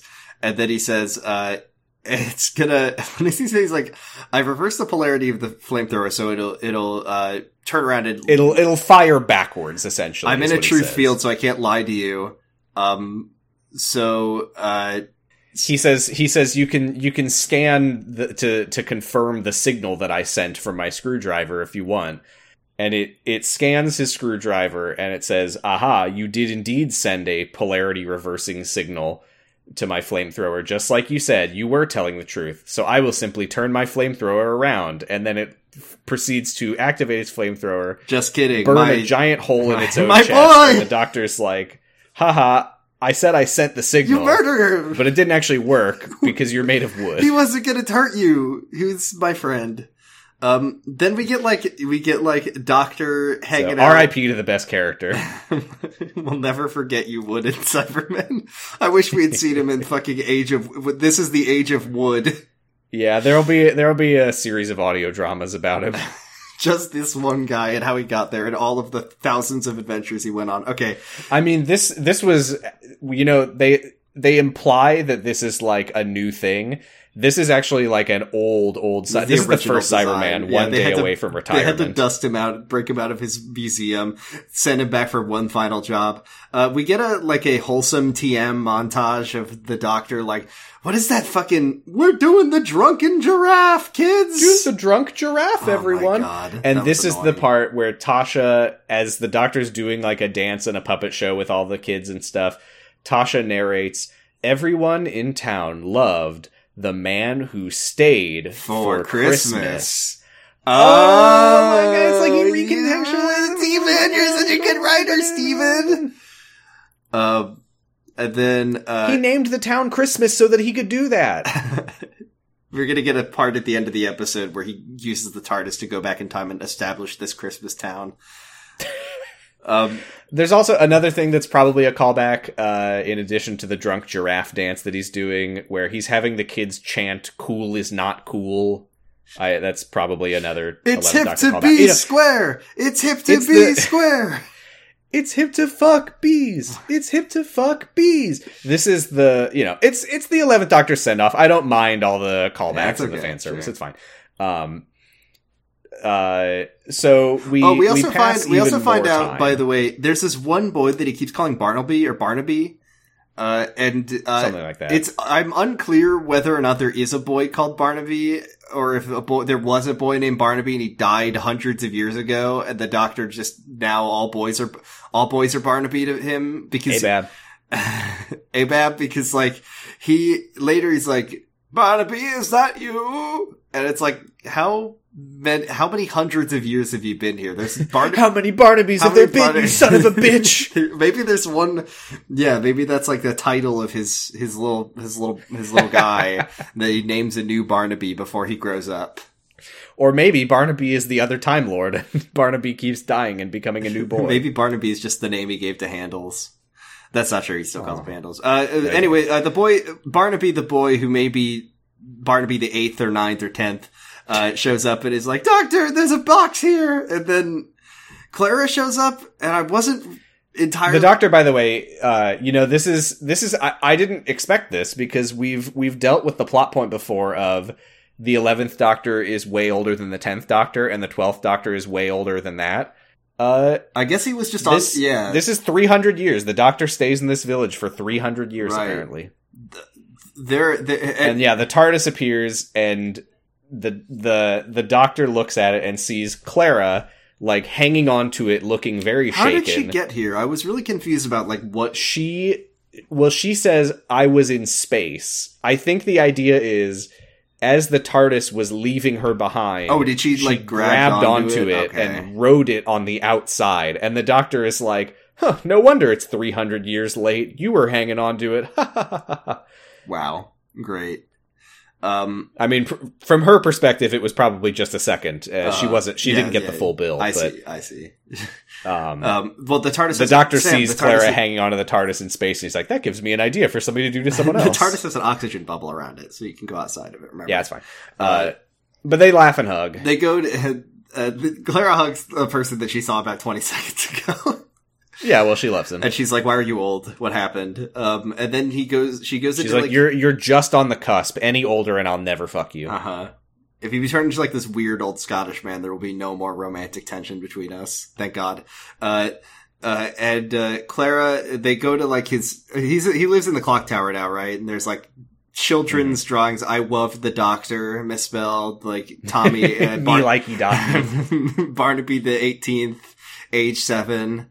And then Barnaby the 17th, age 99, was like, thank you for a lifetime of serving you as my greatest honor. I die now and name my successor. A new fucking Trenza lore, haha, is that the sun rises only for like a minute a day. I don't know why. It doesn't matter. It never comes up. It's unimportant, but it's something. I mean, I assume it's that they're like on the pole or something. I guess. I don't know. I did like this. I thought this was funny because the Doctor has been here for 300 years and the TARDIS arrives and he's like, oh, the turkey should be just about done. Haha, hee hee, hoo hoo. The Doctor did ruin funny, Christmas by taking the turkey away. I really do hope that Clara did bring Peter Capaldi Doctor to Christmas dinner and just try to this go is on. My new boyfriend. He's way older. The other one was He's also nude. Yeah. After my other boyfriend's nude incident, I found an older man. This is my new old boyfriend. He's also called the Doctor, and he's also nude in Swedish. But he's somehow maybe even more of a freak than the last one. Unclear. Okay, so yeah, they go up to the top of the clock tower to watch the sunrise and the sunset, because it happens very fast, as you said. There's a moment here with Handles that I really, really like because sorry. This is at this point, right? The Doctor's super old, right? Did we mention that? No, not that's yet, later. not yet. Okay, he gets old later. Right. Sorry. He's in middle age makeup. Yes. He'll be in extremely old age makeup later. So he's like cleaning Handles, and you get a sense that he's like really grown close to Handles over the years. And he puts Handles on a little pillow to watch the sunrise, and he says, "Is that comfortable?" And Handles is like, "I'm dying. I have no concept of comfort." And he readjusts him on the pillow and says, "Is that better?" And Handles says, "Affirmative." And I was like, that's really sweet. That's great. I really liked it. Yeah, I liked Handles. That's a really nice moment. Steven, you've done it again. Every once in a while, Steven gets it. He's every once in a while, it's like, oh, sometimes he has a good idea. And then Handles is dying. He's at the end of his robot life. And the doctor is like, "Oh, come on, Handles, you gotta watch one more sunrise with me, buddy." And Handles says, "I have an urgent message for you, doctor." And he's like, What is it? What is it, Handles?" "Don't forget to patch the telephone through the console." Made you look. And then you see a little cyber hand has crawled up under his head, and it's doing a little circle. Yeah. The doctor just kind of he basically says that they're at a standstill. He can't let the Time Lords through, but he can't like leave, or they'll kill these Christmas fellows. And how does he become old? Hold on. Oh, right, I remember. Something stupid happens. They watch this. What do you mean, how does he become old? Time passes. No, I know, but I was how does anyone become old? I was like, what happens in this episode that leads from Clara being here with him now, and then Clara being here? It's something stupid happens, which is that, they do it again. They do it again, yeah, because they get a phone call. Oh no, because we have to do some doctor math. Yeah, first. Don't skip this part, because so the sun rises and they're watching it. He says goodbye to Handles, and Clara is like, "You shouldn't have sent me away. I wouldn't have let you get stuck here." He's like, "If I didn't send you away, I would have buried you hundreds of years ago." And they talk about his number of lives. He says, I only get to be 13 silly doctors, is what he says. And I'm actually, we didn't count the War last Doctor one, because there was the War Doctor, and number 10 regenerated once before but kept the same face. I like to imagine that this is like he thought he could just regrow his hand, but that was like using a whole one of his lives. Shit. The thought that someday we will get an episode where the 10th Doctor regenerates into himself is so nuts. Contextually even funnier now that David Tennant is coming back to play the Doctor as the 14th Doctor. It's like, can they please fucking keep this guy out? Is this like... So I wanted to ask you, when he said this, did you remember that happening? I have no idea what they're talking about. Genuinely no fucking clue. So weird. Maybe, I don't know. Like, I can't even guess. Now that we've seen, where we get to see, old Tom Baker in the museum, and he's like, how many millions of years? Like, is it just like every other Doctor is gonna just be David Tennant, and there's just something deep within his psyche that is just longing David Tennant is the one who gifted him more regenerations. Not help himself. He can't help it. It's like how all these arthropods just evolutionarily evolve into crabs. They just all Time Lords just want to become David Tennant. He's got Tennantization. Yeah. So yeah, he's saying that he's he says this is my last form. Wink. Haha. Don't. He tells her, by the way, "Hey, remember when we went to that planet covered in graves, including mine, the one that was all destroyed and it was a wasteland? That was Trenzalore, and so is this. We're on Trenzalore." And she's like, "Can you change the feature?" And he says, "No, it's fine." And then she's like, "I'm just gonna say right now, the show plays fast and loose with the whole thing of causality and continuity, I don't care. And stuff like that. It doesn't bug me." The end of this episode, no, it doesn't. They don't. That doesn't happen. It doesn't address it. They just like unwrite that reality, which is fine. I mean, I feel like stuff that they've said before implies that unwriting even the smallest thing. I mean, saving Pete's life in Father's Day, the Doctor is like, that is all that it takes to destroy the universe. That was like, there's if we get into this, we'll die. We'll literally die. It's not worth it. I'm just saying right now, the Doctor unwrites his own death, and Trenzalore does not get blown up, and it's fine. Which is a wild thing when we're already dealing with a crack in reality and time, and he's like, whatever, let's make it worse, no problem. Never will come up. Yeah, they talk about mortality, and it's really rich coming from the Doctor. I just want to put a point on that, which is that it's one thing to go back on continuity stuff that was established before. You know, the Time War being a thing that was invented between the classic era and the modern era, etc. Whatever. They undid that in Day of the Doctor. We liked it. The fact that the Trenzalore thing was introduced in this storyline 2 episodes ago. It's like the bad ending. Right, it's like it's not that they're sort of playing with continuity that was established a long time ago, and they're like, well, we're just gonna do. No, you just established that right before this. Anyway, that's fine. Yeah, whatever. We'll move on. So they're going to go. I guess talk to. Tasha. Oh yeah, because Tasha says it's parlay time in her big her big speaker hologram. This is where we finally see Barnable the 19th. Oh yeah, Barnable, that's his name. Barnable, sitting by the TARDIS. So they get on the TARDIS and they go to It is possible to barn this boy. He's very Barnable. They go to the papal mainframe and we're about to talk about some wild shit that I don't understand. But first of all, you better believe that the Slendermen are there. Yeah, which, by the way, because the Cylons are on the ship, and I was like, uh-oh, what's happened over the years? But it turns out the Cylons who were, like, creeping around and menacing Clara 300 years ago in their timeline, like, no, they already worked on the ship. They just weren't standing in line at the time. They were just walking around the ship. They were just elsewhere. And they are confession priests. They demand that you confess to them. And then whatever you tell them, you forget that you told them. I don't know if that's supposed to be good, scary, helpful, menacing. I really don't know what that means. And then almost this offended me so deeply that they go to talk to Tasha and oh my god, he says the word psychopath twice in this scene. Steven, come on.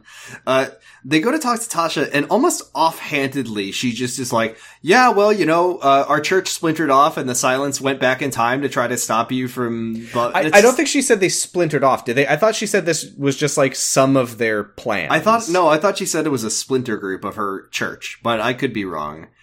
Yeah, I don't know. It probably doesn't matter, and will never matter. Oh, also, when they walk away, Dalek antennas start coming out of people, and that the Daleks are like, the Doctor doesn't know that this is a trap and that we have control over the ship and everyone is actually Daleks. This is not a thing that I knew Daleks could do, and I hope that it never comes up again. Because it was these are the hot guys in the Dalek. Oh my god, you're right. These are the hot Daleks in the guy. Yes, so Tasha offhandedly mentions, like, yeah, the church has made many attempts to deal with you over the centuries. There was one team who went into the future and destroyed your TARDIS, which created the cracks in the universe that led to this happening. They just move right past that. I'm so glad. It's so fucking funny that every other Matt Smith episode we watch for the rest of this podcast, you're just gonna know everything that's going on. So she then says, we also engineered a psychopath to kill you. Oh my god. I married her. Haha, it's so random. God. He loves that word. Steven loves the word psychopath. I knew. And then, yeah.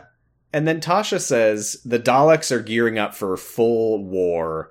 They attacked the papal mainframe just 3 days ago. It was a slaughter. And they're like, how did you survive? And she says, I didn't. Wait, I didn't? Oh, Stephen, that's right. I died. Stephen Moffat has played Fallout 2, I see.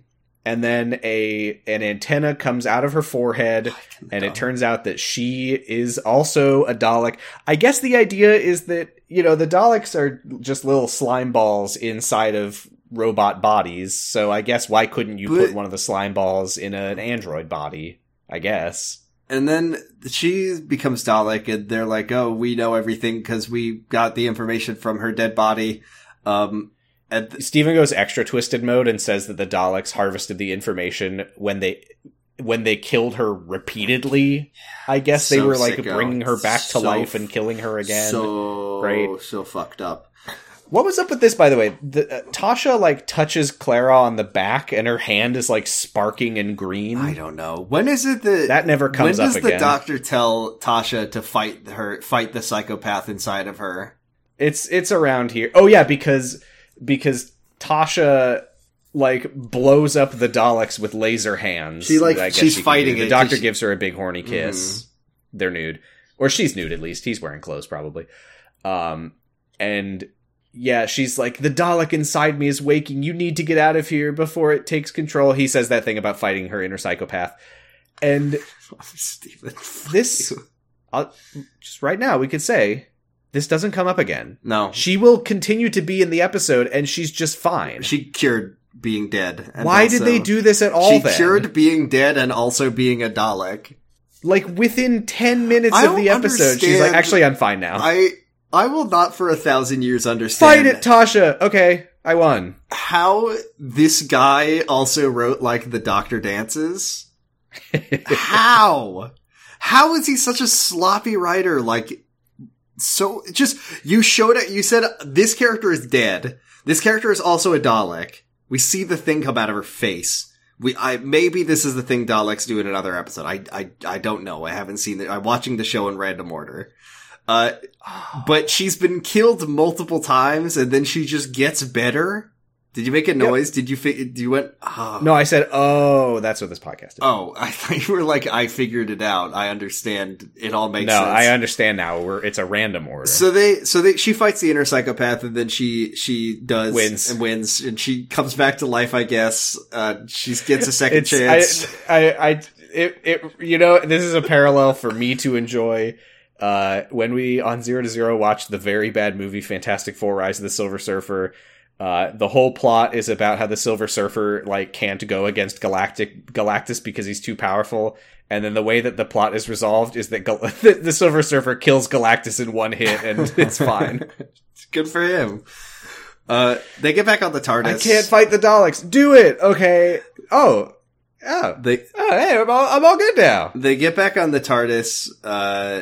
This is when the turkey comes back up. Haha. Hee hee. Hoo hoo. Haha. Yeah, they get on the TARDIS and the doctor goes, "It's done." And she says, "What?" And he says, "The turkey." And then she's like, she says, "Promise me never to send me away ever again." Okay. And he says, "I won't."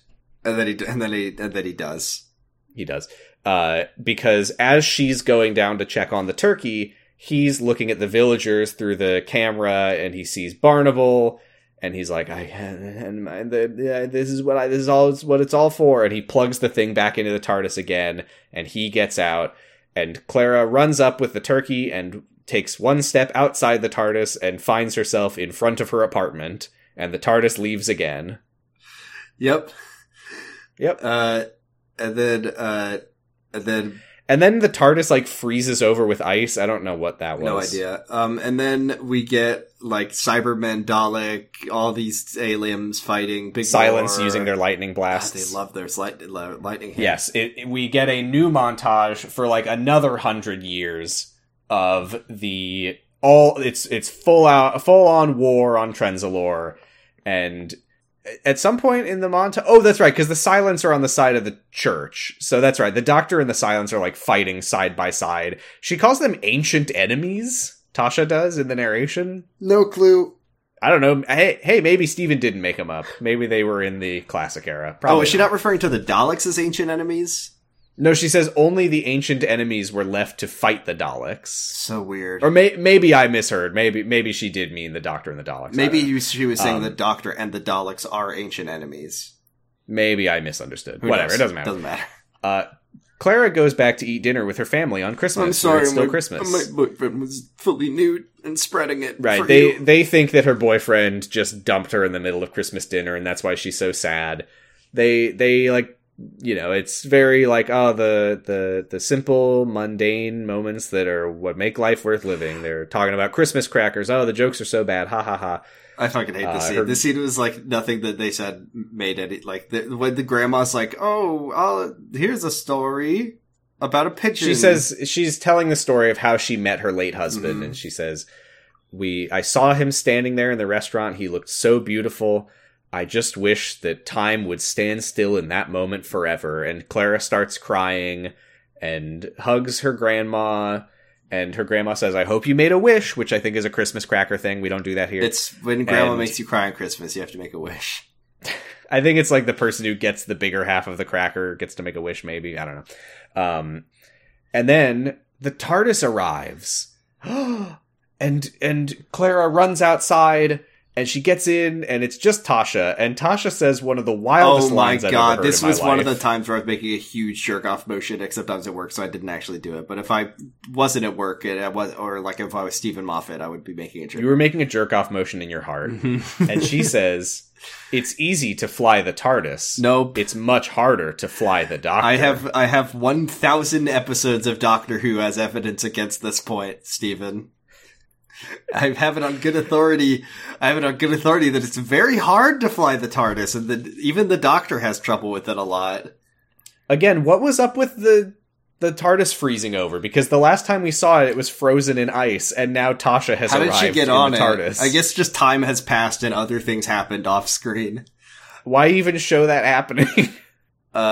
I don't know. She tells Anyway, Clara that the Doctor's dying, so they need to go to Trenzalore so he doesn't die by himself. And then they go, I feel bad for this town called Christmas that has been in a perpetual state of hell war for like hundreds of years. It's so nuts because, again, like, since the last time we saw the Doctor, since he sent Clara away, it's like another 100 years has passed. But it's still there. Passed. The town's still there. And the village is just being blown up every day, all day. And there's just like children trying to live their lives. They're doing the drunken giraffe as Cybermen just burn down the school with everybody in it again. Again, for the 100th time. Clara goes to the clock tower as the villagers run screaming through the streets through the explosions. She finds him like carving a wooden dinosaur, and he's like, "Is that you, Barnable?" Oh, we didn't mention, but he's been like making toys for the children throughout this whole thing. He's the celestial toy maker. He's the celestial toy. Finally. So yeah, he's in full on old age makeup now. He's old as shit. Old as fuck. He looks like William Hartnell on purpose. He does kind of, but that was probably on purpose. And not a comment on William Hartnell's age, because I think he was like 55. And Matt Smith, Doctor's like, is that you, my granddaughter, that I had here on Trenzalore? Susan, too? Sequel? The sequel to Susan? We see the Daleks like starting to roll through the town as she hands him a Christmas cracker, and it's like a very tender moment where she like helps his elderly shaking hand hold onto his end.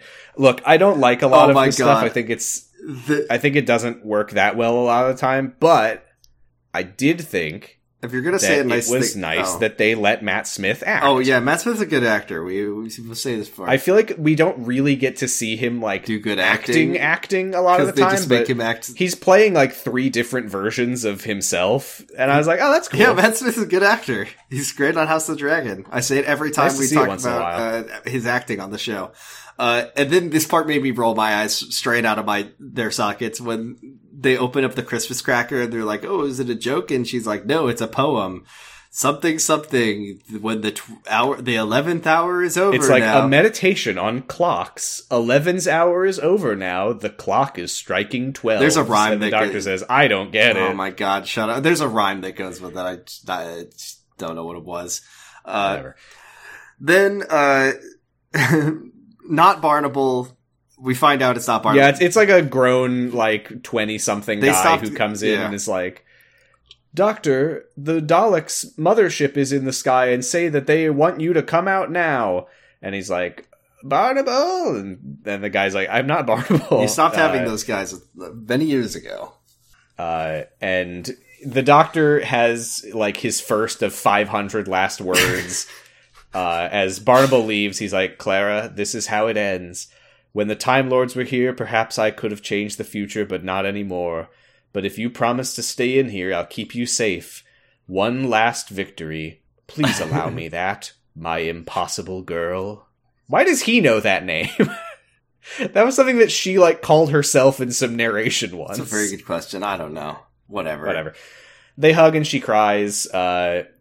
He like jokes about how the Daleks talk so slowly that they'll probably die of boredom by the time they finish calling him out. Calling him out. Call out post for the doctor. Cancelled. Okay, no more of that. So he passes Tasha outside. She asks him to show her what his butt looks like now. Just kidding, that doesn't happen. I made that up. Sorry. Clara leans into the crack in the wall and talks to it and she says, please, you have to find some way to help him.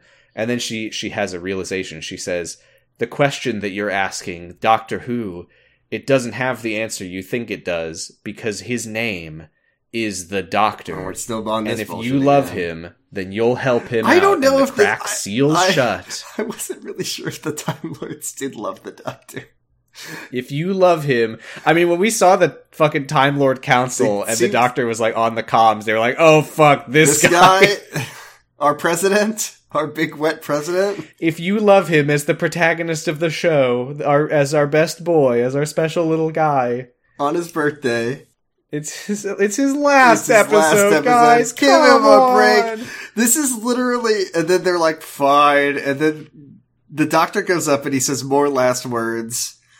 He said, I do think it's kind of funny when he's like, all these years, you must be really pissed off Daleks, because the Daleks literally on the, like, incredibly loud Dalek intercom are like, ha ha, you're dying. You're all that shit, we do not age, it's like, cool. Yeah, but it must really piss you off that I'm dying of old age, and they're like, and he like taunts them. He's like, you're still afraid to attack in case I have a trick up my sleeve. And then he like quietly mumbles to himself like, not this time. I've got nothing. I love that his plan. I love that his plan really is just to die of old age in front of them, forever altering their lives. But then a big crack in the sky. The crack reopens in the sky, and gold Time Lord cum pours out of it. It's not cum, it's vape smoke. Come on, it's not cum. Cum is a liquid. But he did. Oh, you were. Wait, I thought that was your joke. I was trying to go along with one of your jokes. Oh yeah, because no, it's not necessarily that the glow is cum. It's just that like the blast is a big orgasm. Oh, okay. Yeah. So they start coming vape juice. Yeah, and which we find out because the Daleks are like, we understand the rules of regeneration. We know that you are out of lives, and the Doctor sucks up this juice. And he makes a face like, oh shit, really? He gets Popeye. And he starts glowing gold. He becomes Popeye for a little bit. And then we now learn a new piece of lore, which is the sheer destructive power of the regeneration beam. So I guess... I think that he did something like this in the Christmas invasion when he was glowing gold and he like blasted a hole in the wall or something. He blasted a hole in the wall, but he didn't blast a hole in all the spaceships.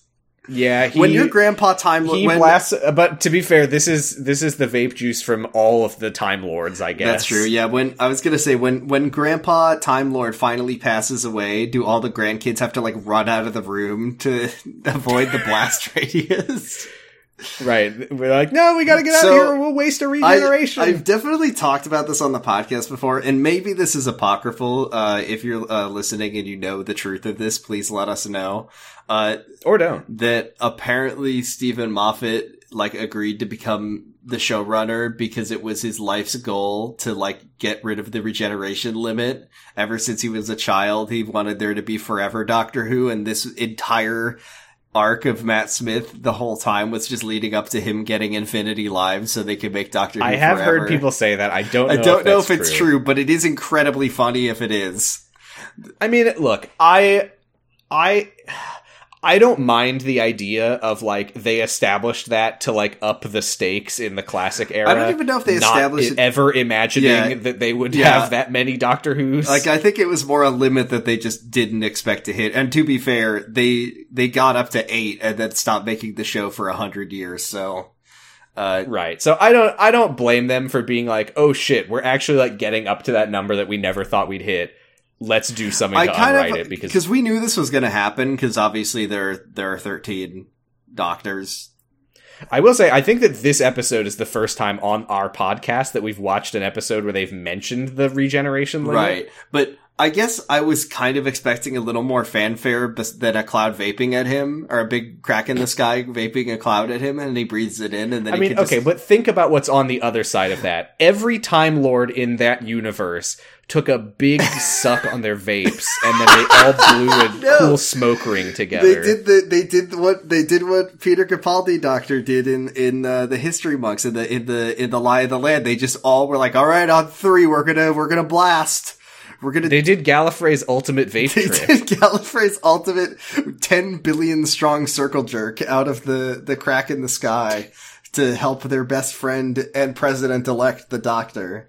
I mean, I'm surprised that force didn't blast the crack open bigger. What is the sound of all the Time Lords busting? It's apparently a very faint... But the Doctor goes, Daleks, never, ever tell me the rules, which is whatever. And they realize that he's regenerating for a time that he never should be able to. He's dancing and swinging his cane around. We didn't mention that he has a cane. I think I mentioned it. And then he just starts blasting gold dust from Sonic and the Magic Railroad. Never forget, the Doctor's no-kill rule, sometimes he plays a little fast and loose with it, but it has never applied to Daleks. As he's blasting his gold dust from Thomas and the Magic Railroad laser beam into the sky, you can see, like, past the Dalek ship, other planets are getting cut in half, like, in the distance. Like, it's just going all the way, like a whole arm of a galaxy gets cut off and blasted. It's like in fucking Dragon Ball Z when there's, like, such a big Kamehameha wave that they show it from space. He's just killing... That's fun. I think the Doctor is allowed to kill Daleks. They are his mortal enemy, and he acts unethically to them all the time.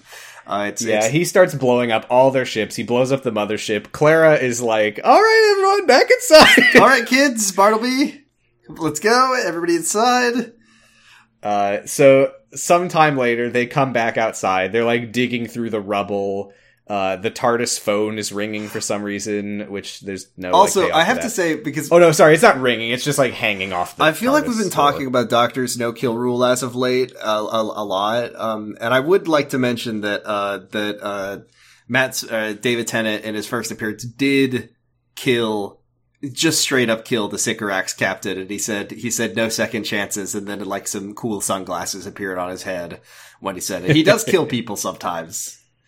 Oh yeah. It's just, he doesn't usually approach a situation like, I'm going to solve this by killing the aggressors. Unless they're Daleks, in which case he always solves it He would kill Dalek children if there were children to kill. So we're about to get to the end of the episode. Clara goes in, she follows the Doctor into the TARDIS, and she finds a trail of his old man clothes on the floor, and we're all thinking, Peter Capaldi's gonna walk up those stairs. Nude. Okay, we heard the phrase fish fingers and custard in Let's Kill Hitler. I love that you're saying we heard, as if I'm not constantly talking about it and I just know what it means, but okay. I'm just saying that is where we on the podcast have encountered that phrase, is just once in that episode, the phrase fish fingers and custard. Yeah. I had not been picturing the dipping of the bowl of custard, the dipping of the with fish fingers floating in it, the dipping of the fish fingers in the custard. I do think that when we get to that episode, this is some fucking strong bad. Yeah, Sudzu it is. Type it shit. Is Sudzu. It is gummy bears and milk. And I was going to mention that because I did go on the Stick podcast and I did consume a glass of Sudzu. That's right, I listened to that. You did drink some Sudzu. So I do think that when we get to the episode that has the fish fingers and custard, kill you right now to stop it. I need to experience that flavor on the podcast. So this is just me putting this out there into the world, that when we do see the episode, for the content, I will have to try. I mean, I'll have to get some fish sticks, and I'll have to get some, I guess I can't take too much issue with it, because I did try the Oreos and nacho cheese when Dan Reichert said it was good. I mean, in my defense, I didn't know that much about Dan Reichert at the time. I feel like I remember, like, when Doctor Who, when I was a child consuming Doctor Who content, there was probably, like, a video of someone like, I tried fish fingers and custard, and I feel like it was like, oh, it's salty and sweet. It's actually pretty good. And I would not be, like... Binging with Babish. I was fucking binging with Babish, and he said, I have my apes, and they are fish fingers. You know more about that guy than I do. I just know, yeah, I do watch it. I used to watch his videos, and then I stopped when I found out he had apes. NFTs, for anyone who doesn't know what you mean. Anyway, in my defense, I didn't know that Dan Riker, at the time, I didn't know that he thought that eggshells were egg whites and tried to eat them. My God. Anyway, so we see the boots coming up the stairs, and we're like, oh, here comes Peter Capaldi. It's Matt Smith still.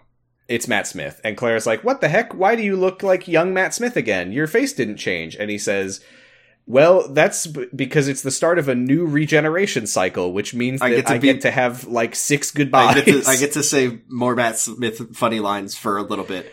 He chugs some custard, and he starts doing more last words. He says, he can't help himself. Everything can disappear in a moment, and the doctor is coming. And she says, you're the doctor. And he says, I'll always be the doctor, but times change, and so must I. And then I lost my shit. Stephen Moffat was up at fucking 2 a.m. finishing the script, and he gave up. And the doctor goes, we all change when you think about it. Yeah, hell dude. Yeah. Good. Stephen, nice. Go off. That's so true. I never thought of it that way. From his unique, twisted perspective, we could really learn a lot more about the human condition. And then he's like, wow, it's, what is it like to not be me anymore? It's going to be so hard. Here's a callback to Jurgen It. I know you like those. I do love talking about that podcast. Because the doctor starts seeing an Amy Tulpa. I was thinking that when I saw it. Yeah, Amy, like little Amy Pond is there. And then Big Amy Pond is there, and she says, Doctor, why did you let me get a shot 100 times? or whatever happened to me. She calls him a raggedy man, which I assume is that's probably something. She touches his face, and he touches her face, which I was like, that's a little much. It was weird. I didn't like it. She's married, She's bro. married. Not in my fantasy, No, because remember in Let's Kill Hitler, how Amy has doctor touching permission from her husband? Oh my God.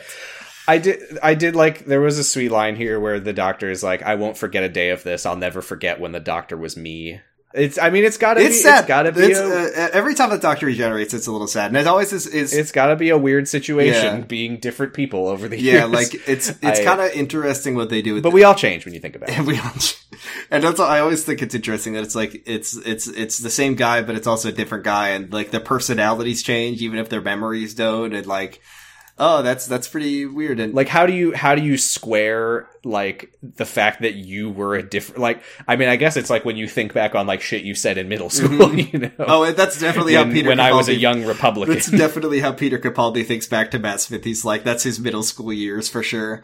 Oh my God, that was when I was a theater At this kid. point, you know, they're like crying, everyone's crying, and everyone at the, you know, Graham. He takes off his bow tie and drops it on the floor. It plays an audible, like, thudding, booming thud in slow motion as it, the TARDIS shakes.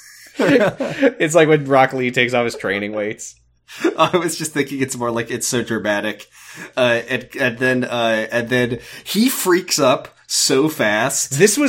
I was really surprised by this. I was like waiting for like the glow at his head. He just like bends over and he gets back up and he's Peter Capaldi. It was amazing. It's so wild looking. I loved it. I kind of loved it. It was so good. I don't know why it happened, but it's nuts, not what what I remember this looking like, but they wanted to freak him up I think as it's another one of those things where he's like, it's a new regeneration cycle. This one's going to be a little different. Don't worry about it.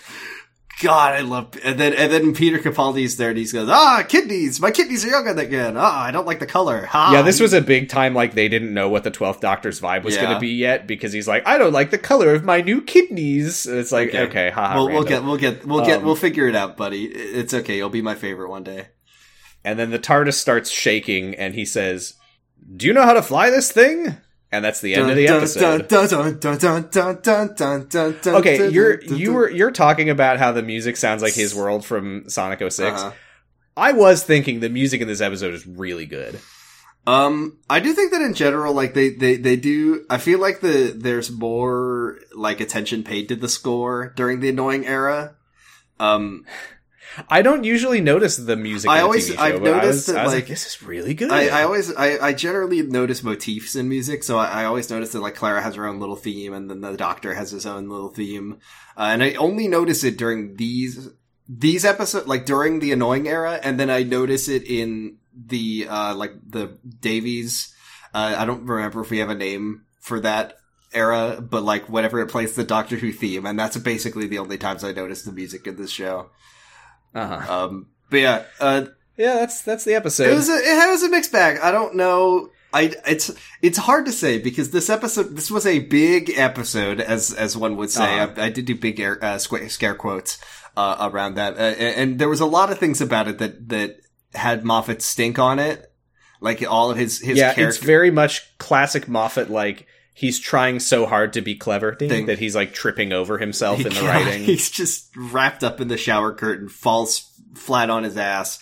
But I do like. I think that for better or for worse, it was a fitting send off for Matt Smith Doctor. By the way, besides Peter Eckelman, our least viewed Doctor, I believe.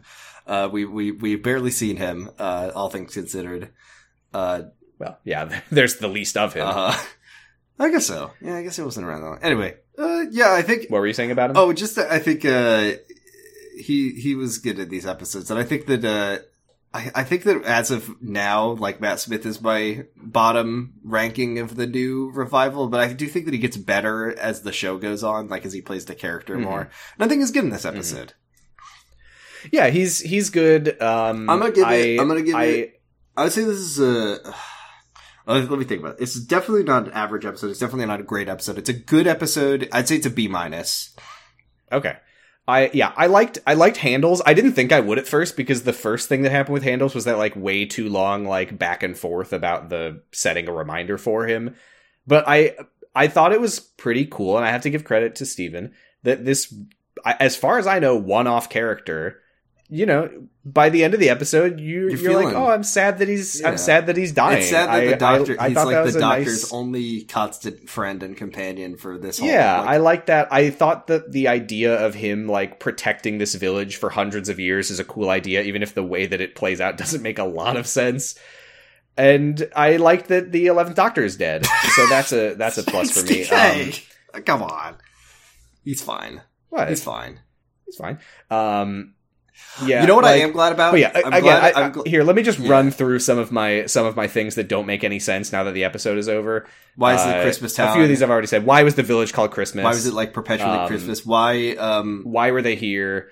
How did the Doctor fend off like numerous armies, including an army of Daleks, for hundreds of years? I was confused. Even if he had the help of the church, like what the hell? I was confused about like the state of the people, like how many generations were the people in the village just constantly dying, or like that was very confusing to me as well. Why did the church become such a non-factor in the end? I mean, I'm still not super clear on what anyone in this episode was really trying to do, because I know they were like, we can't let him ask the question, but like, what was he doing? Because can't they just keep the shield up? Like, what was the? Well, I guess the church just had to go. What was going on? Other really, things to do, but they were like, why they were committed enough to stay there for 300 plus years. Why can she? Why make a huge point about Tasha being in like a death, torture, resurrection cycle and becoming a Dalek? How did Tasha come back to life? Tasha's final moment in the episode was when she takes Clara inexplicably from the frozen TARDIS. I'd love to ride the Doctor back to Trenzalore and is like, go talk to the Doctor. She doesn't appear again after that. No, presumably we'll never see her again. And the big question, I already said this, but why is this planet apparently going to eventually become a mass grave with a giant well, not anymore. I assume that will never come up again. They changed the future, whatever. It was a fun time, even if it wasn't really that good. It was a very good time. It doesn't deserve this grade, but I had a B+ viewing experience, and that's what I'm going to give it. I will go no higher than a B-, but it feels better than a C+, but worse than a B. That's totally fair. Yeah, it was weird. It was fun to finally get to see one of these fuckers die. I mean, truly wild, by the way, that he dies of old age. I could not believe that Matt Smith... I genuinely didn't know they could die of old age. I just thought they had to get, like, blasted. The War Doctor died of old age. Oh, he did die of old age. Oh, man.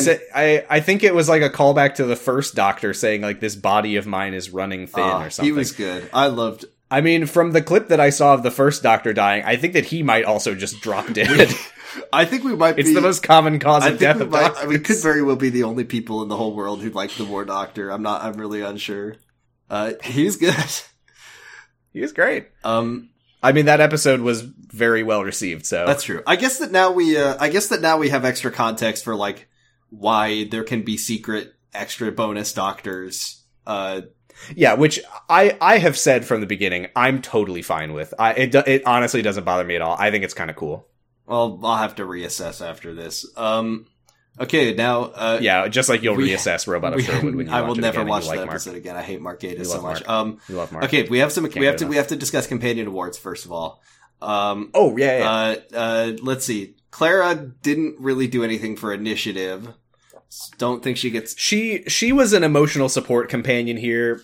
Which she is didn't valid. really do anything. Yeah, she didn't do anything. Actually, you know what? Come to think of it, I almost forgot that she saved the day by talking to the Time Lords through the crack. Yeah, I guess... I think she does get the Companion Initiative Award. Man, I don't know. I guess I just... She went against the Doctor's wishes and saved the day. Okay. I always think about, I mean, if it weren't for her, he would have died, and that would be the end of Doctor Who as a show. Good. No. Whenever I think about Companion Initiative, like Sarah Jane Companion, I think about, like, the companion going off and doing a thing. As opposed to, like, asking very nicely for the Time Lords to please help my sir live forever. But, okay, I'll concede. She did do a thing the Doctor didn't tell her to do and save the day with it. So that seems an initiative enough. Any sick stunts? I don't think so. No. I did like to see him dancing and swinging his cane around, but that is absolutely not a stunt. I did just want to give a shout out. Anybody, like, eat shit in an embarrassing or humiliating way? Not really. Aging is not warranted. I mean, Clara was humiliated throughout the episode, but I would not, I don't think that's a Medal of Mickey. Though if it happened, no Leela crosses. Though if it did happen to Mickey, I would absolutely have given a Medal of Mickey for it. So honestly, maybe there is a double standard here. I'm not sure. No Leela crosses. No, I think you're right. I think we do give her the Medal of Mickey. You're right. She was humiliated left and right. She did eat shit, like, in a spiritual way when she had to be naked in front of a bunch of people. You're right. She does get the Medal of Mickey for that. No sick stunts. I think that's our rarest and most coveted award. We've given it out twice. That's not a lot of times.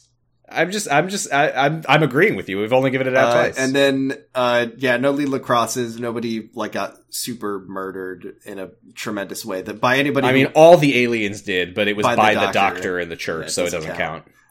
Any gold stars? Want to give Clara a gold star this week? Not really. No, I'm cool with that. All right. Which Doctor? Always weird. I feel like we're starting a new era of our show, even though nothing has changed. Yeah, we're just gonna watch some random mediocre monster of the week next week. What's that incredible...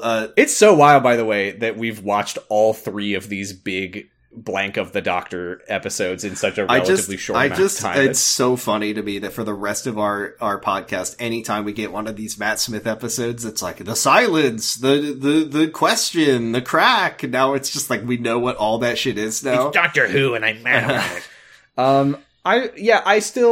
We haven't seen Jodie in a bit, and we haven't seen Eccleston in a bit. I'd be happy with either I want of them. Flux. I think after this big episode, I want something lower chill. stakes than Flux. Okay, you know what? Let's get a nice Eccleston in there then. Okay, I'll roll an Eccleston. You didn't do it. Oh, I remember this one. Is this the first Rory episode? The Vampires of Venice, Series 5, Episode 6. Are we, like, making up for lost time? Our wishes have been answered. We're just gonna get all pawns all the time now for a little while? I remember this one. I don't remember that's a fun... what I thought that fun would look like. This is written by Toby making a bid for the White House. Toby Woodhouse, yeah. Okay, this is the episode right after Flesh and Stone. So this is... Yeah, we'll have Rory. Oh my here. God, our rarest companion. He's like the fucking white whale of the podcast we ever get to... Except for Donna. I've heard this actress's name, Helen McCrory. No, she's not like... She's in Peaky Blinders, she's in Hugo, she's in Harry Potter. She plays Narcissa Malfoy in Harry that's Potter. Why I've heard of her. So... Okay. Sure. Is this a good episode? Probably Let's not. see. Mixed reviews. Hell yeah, that's what I want. I want a fairly low stakes. Daily Telegraph called it highly disappointing and a tragically wasted opportunity. Yeah! Let's go. That's annoying era Doctor Who for you. Man, I Good. just need to get back to that backpack era though. I need Someday. I need it. I need Jodie. I haven't seen Jodie. We haven't seen Jodie. We haven't seen Dan. We haven't seen That's Graham. good. I'm excited to see the Ponds again. Yeah, me too.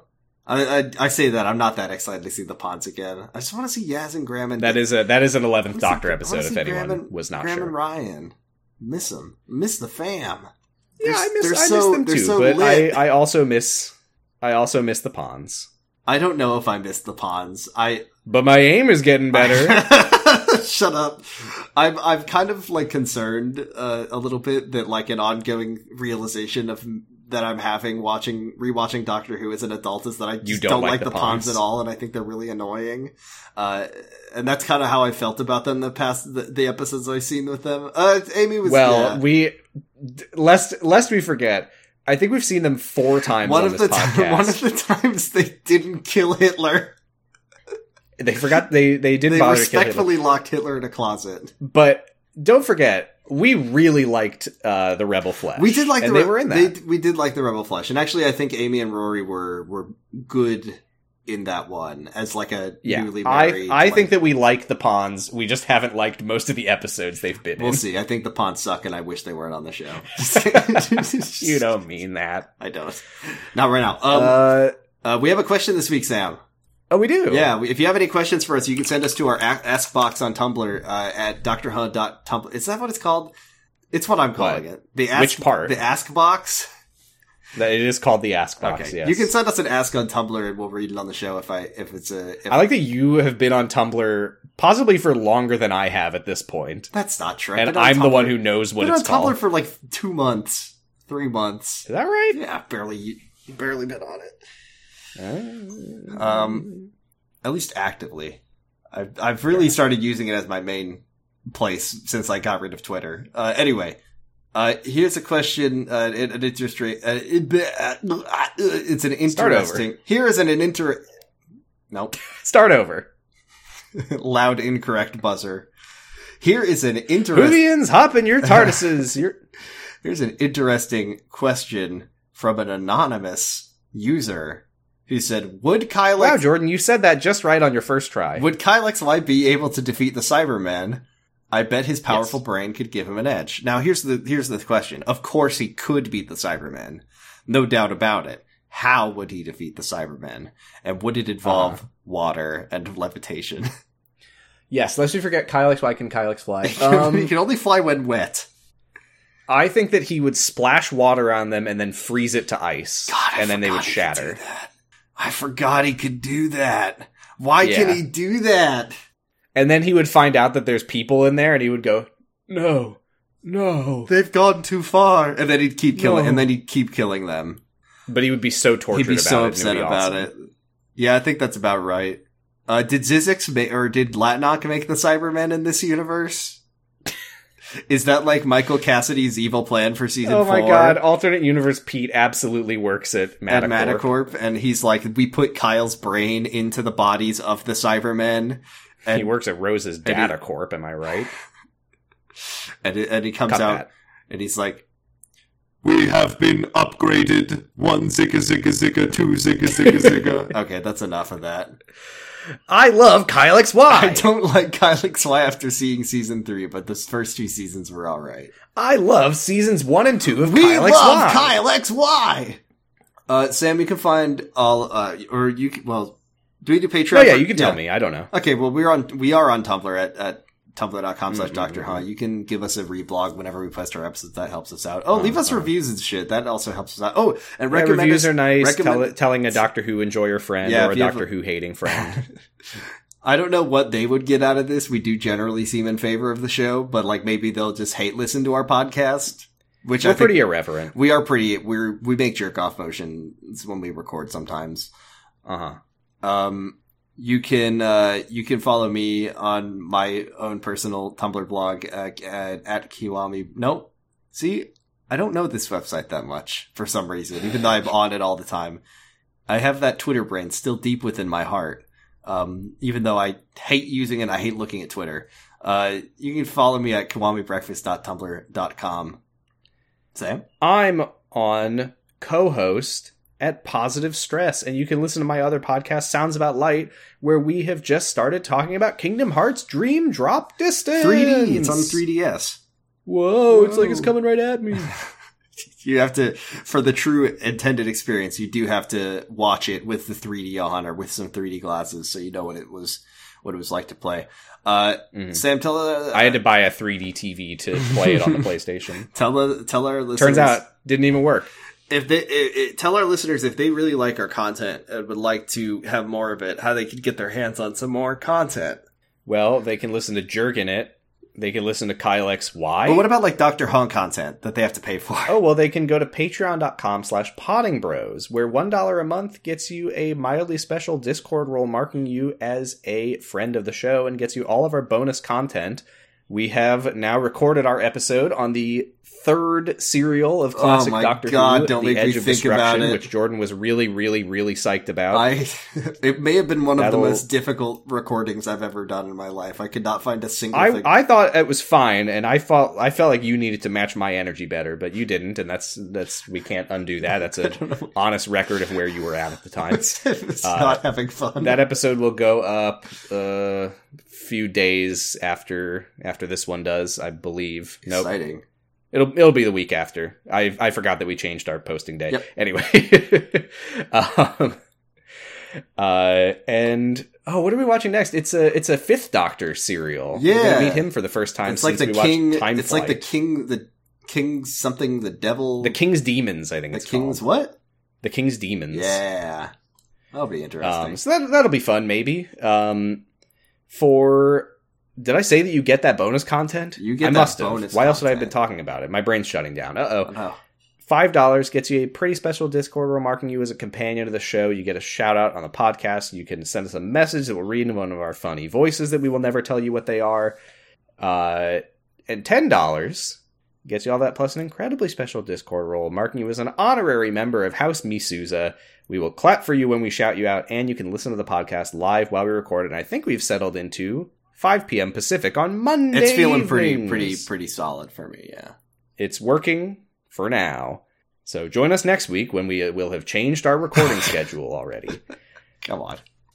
Thank you to our $5 and $10 subscribers: Cassidy, JCH, Roy, Stephanie Bolding, Stephanie Karen, Violet Magician, and House Misuza. Here they come. It's Destry Hawk, it's HK, and it's Sauceworks. Hey, thank you for the money. Thank you for being our most loyal supporters. We appreciate you. And thank very you, much. everyone, for listening. You can find us, along with a bunch of other podcasts, on noisespace.xyz with other podcasts like Jordan Go. No, Jordan Jesse Go is on Maximum Fun. That's not what I said. Jordan, what if I want to get scared? You can listen to Fear Baiting. What if I want to get... Sounds like I'm being quizzed. What if I want to get imprisoned? Local service only. Oh, it's still a ghost. Jordan, Yeah. what if I want to listen to another podcast that's very similar to this one and that we stole the premise of? Island Shuffle. Oh, man, it's our ghost episode. I'm scared. I have to end the episode. It's like how we used to have the funny cow character and the pirate character, and now we have the funny ghost character who's I miss Vampiro. Someone should send us a message for us to read in Vampiro voice. Mm-hmm. I miss Vampiro. Well, maybe God, we'll see him. Vampiro. I mean, we are watching We'll see him next Yeah, week. next week he's going to make his Next week, Vampiro is back, baby! Special guest on this episode featuring Vampiro, our beloved character. Vampiro rides Our again very next original, week. our very original character. Who has Jordan, this episode's long as hell. Yeah, let's stop. I gotta go eat dinner. But Okay, before we well, go, it's a funeral service. Oh, no! no. The 11th Doctor is dead, and we are all here. Bow your heads as we join together to send his soul off to the heavens with the Doctor's prayer. Please lead our congregation, Sam. May his life flow like a river. May his corpse smell sweet as a rose. May his eternal night be as calm and still as a pond. Jesus. May he be as lucky as an ace in a game Couldn't figure one out for with that the one. Grim Reaper of Blackjack. Harkness. May Dan the Nice Man smile nicely upon his grave. May Clara serve some clever souffles at the wake. May his next form... May his predecessor, not- may his successor, leave Bill the hell alone. leave Bill the hell alone. And may he light his own path through hell. No! Doctor, bye! Doctor, Doctor, rest in peace.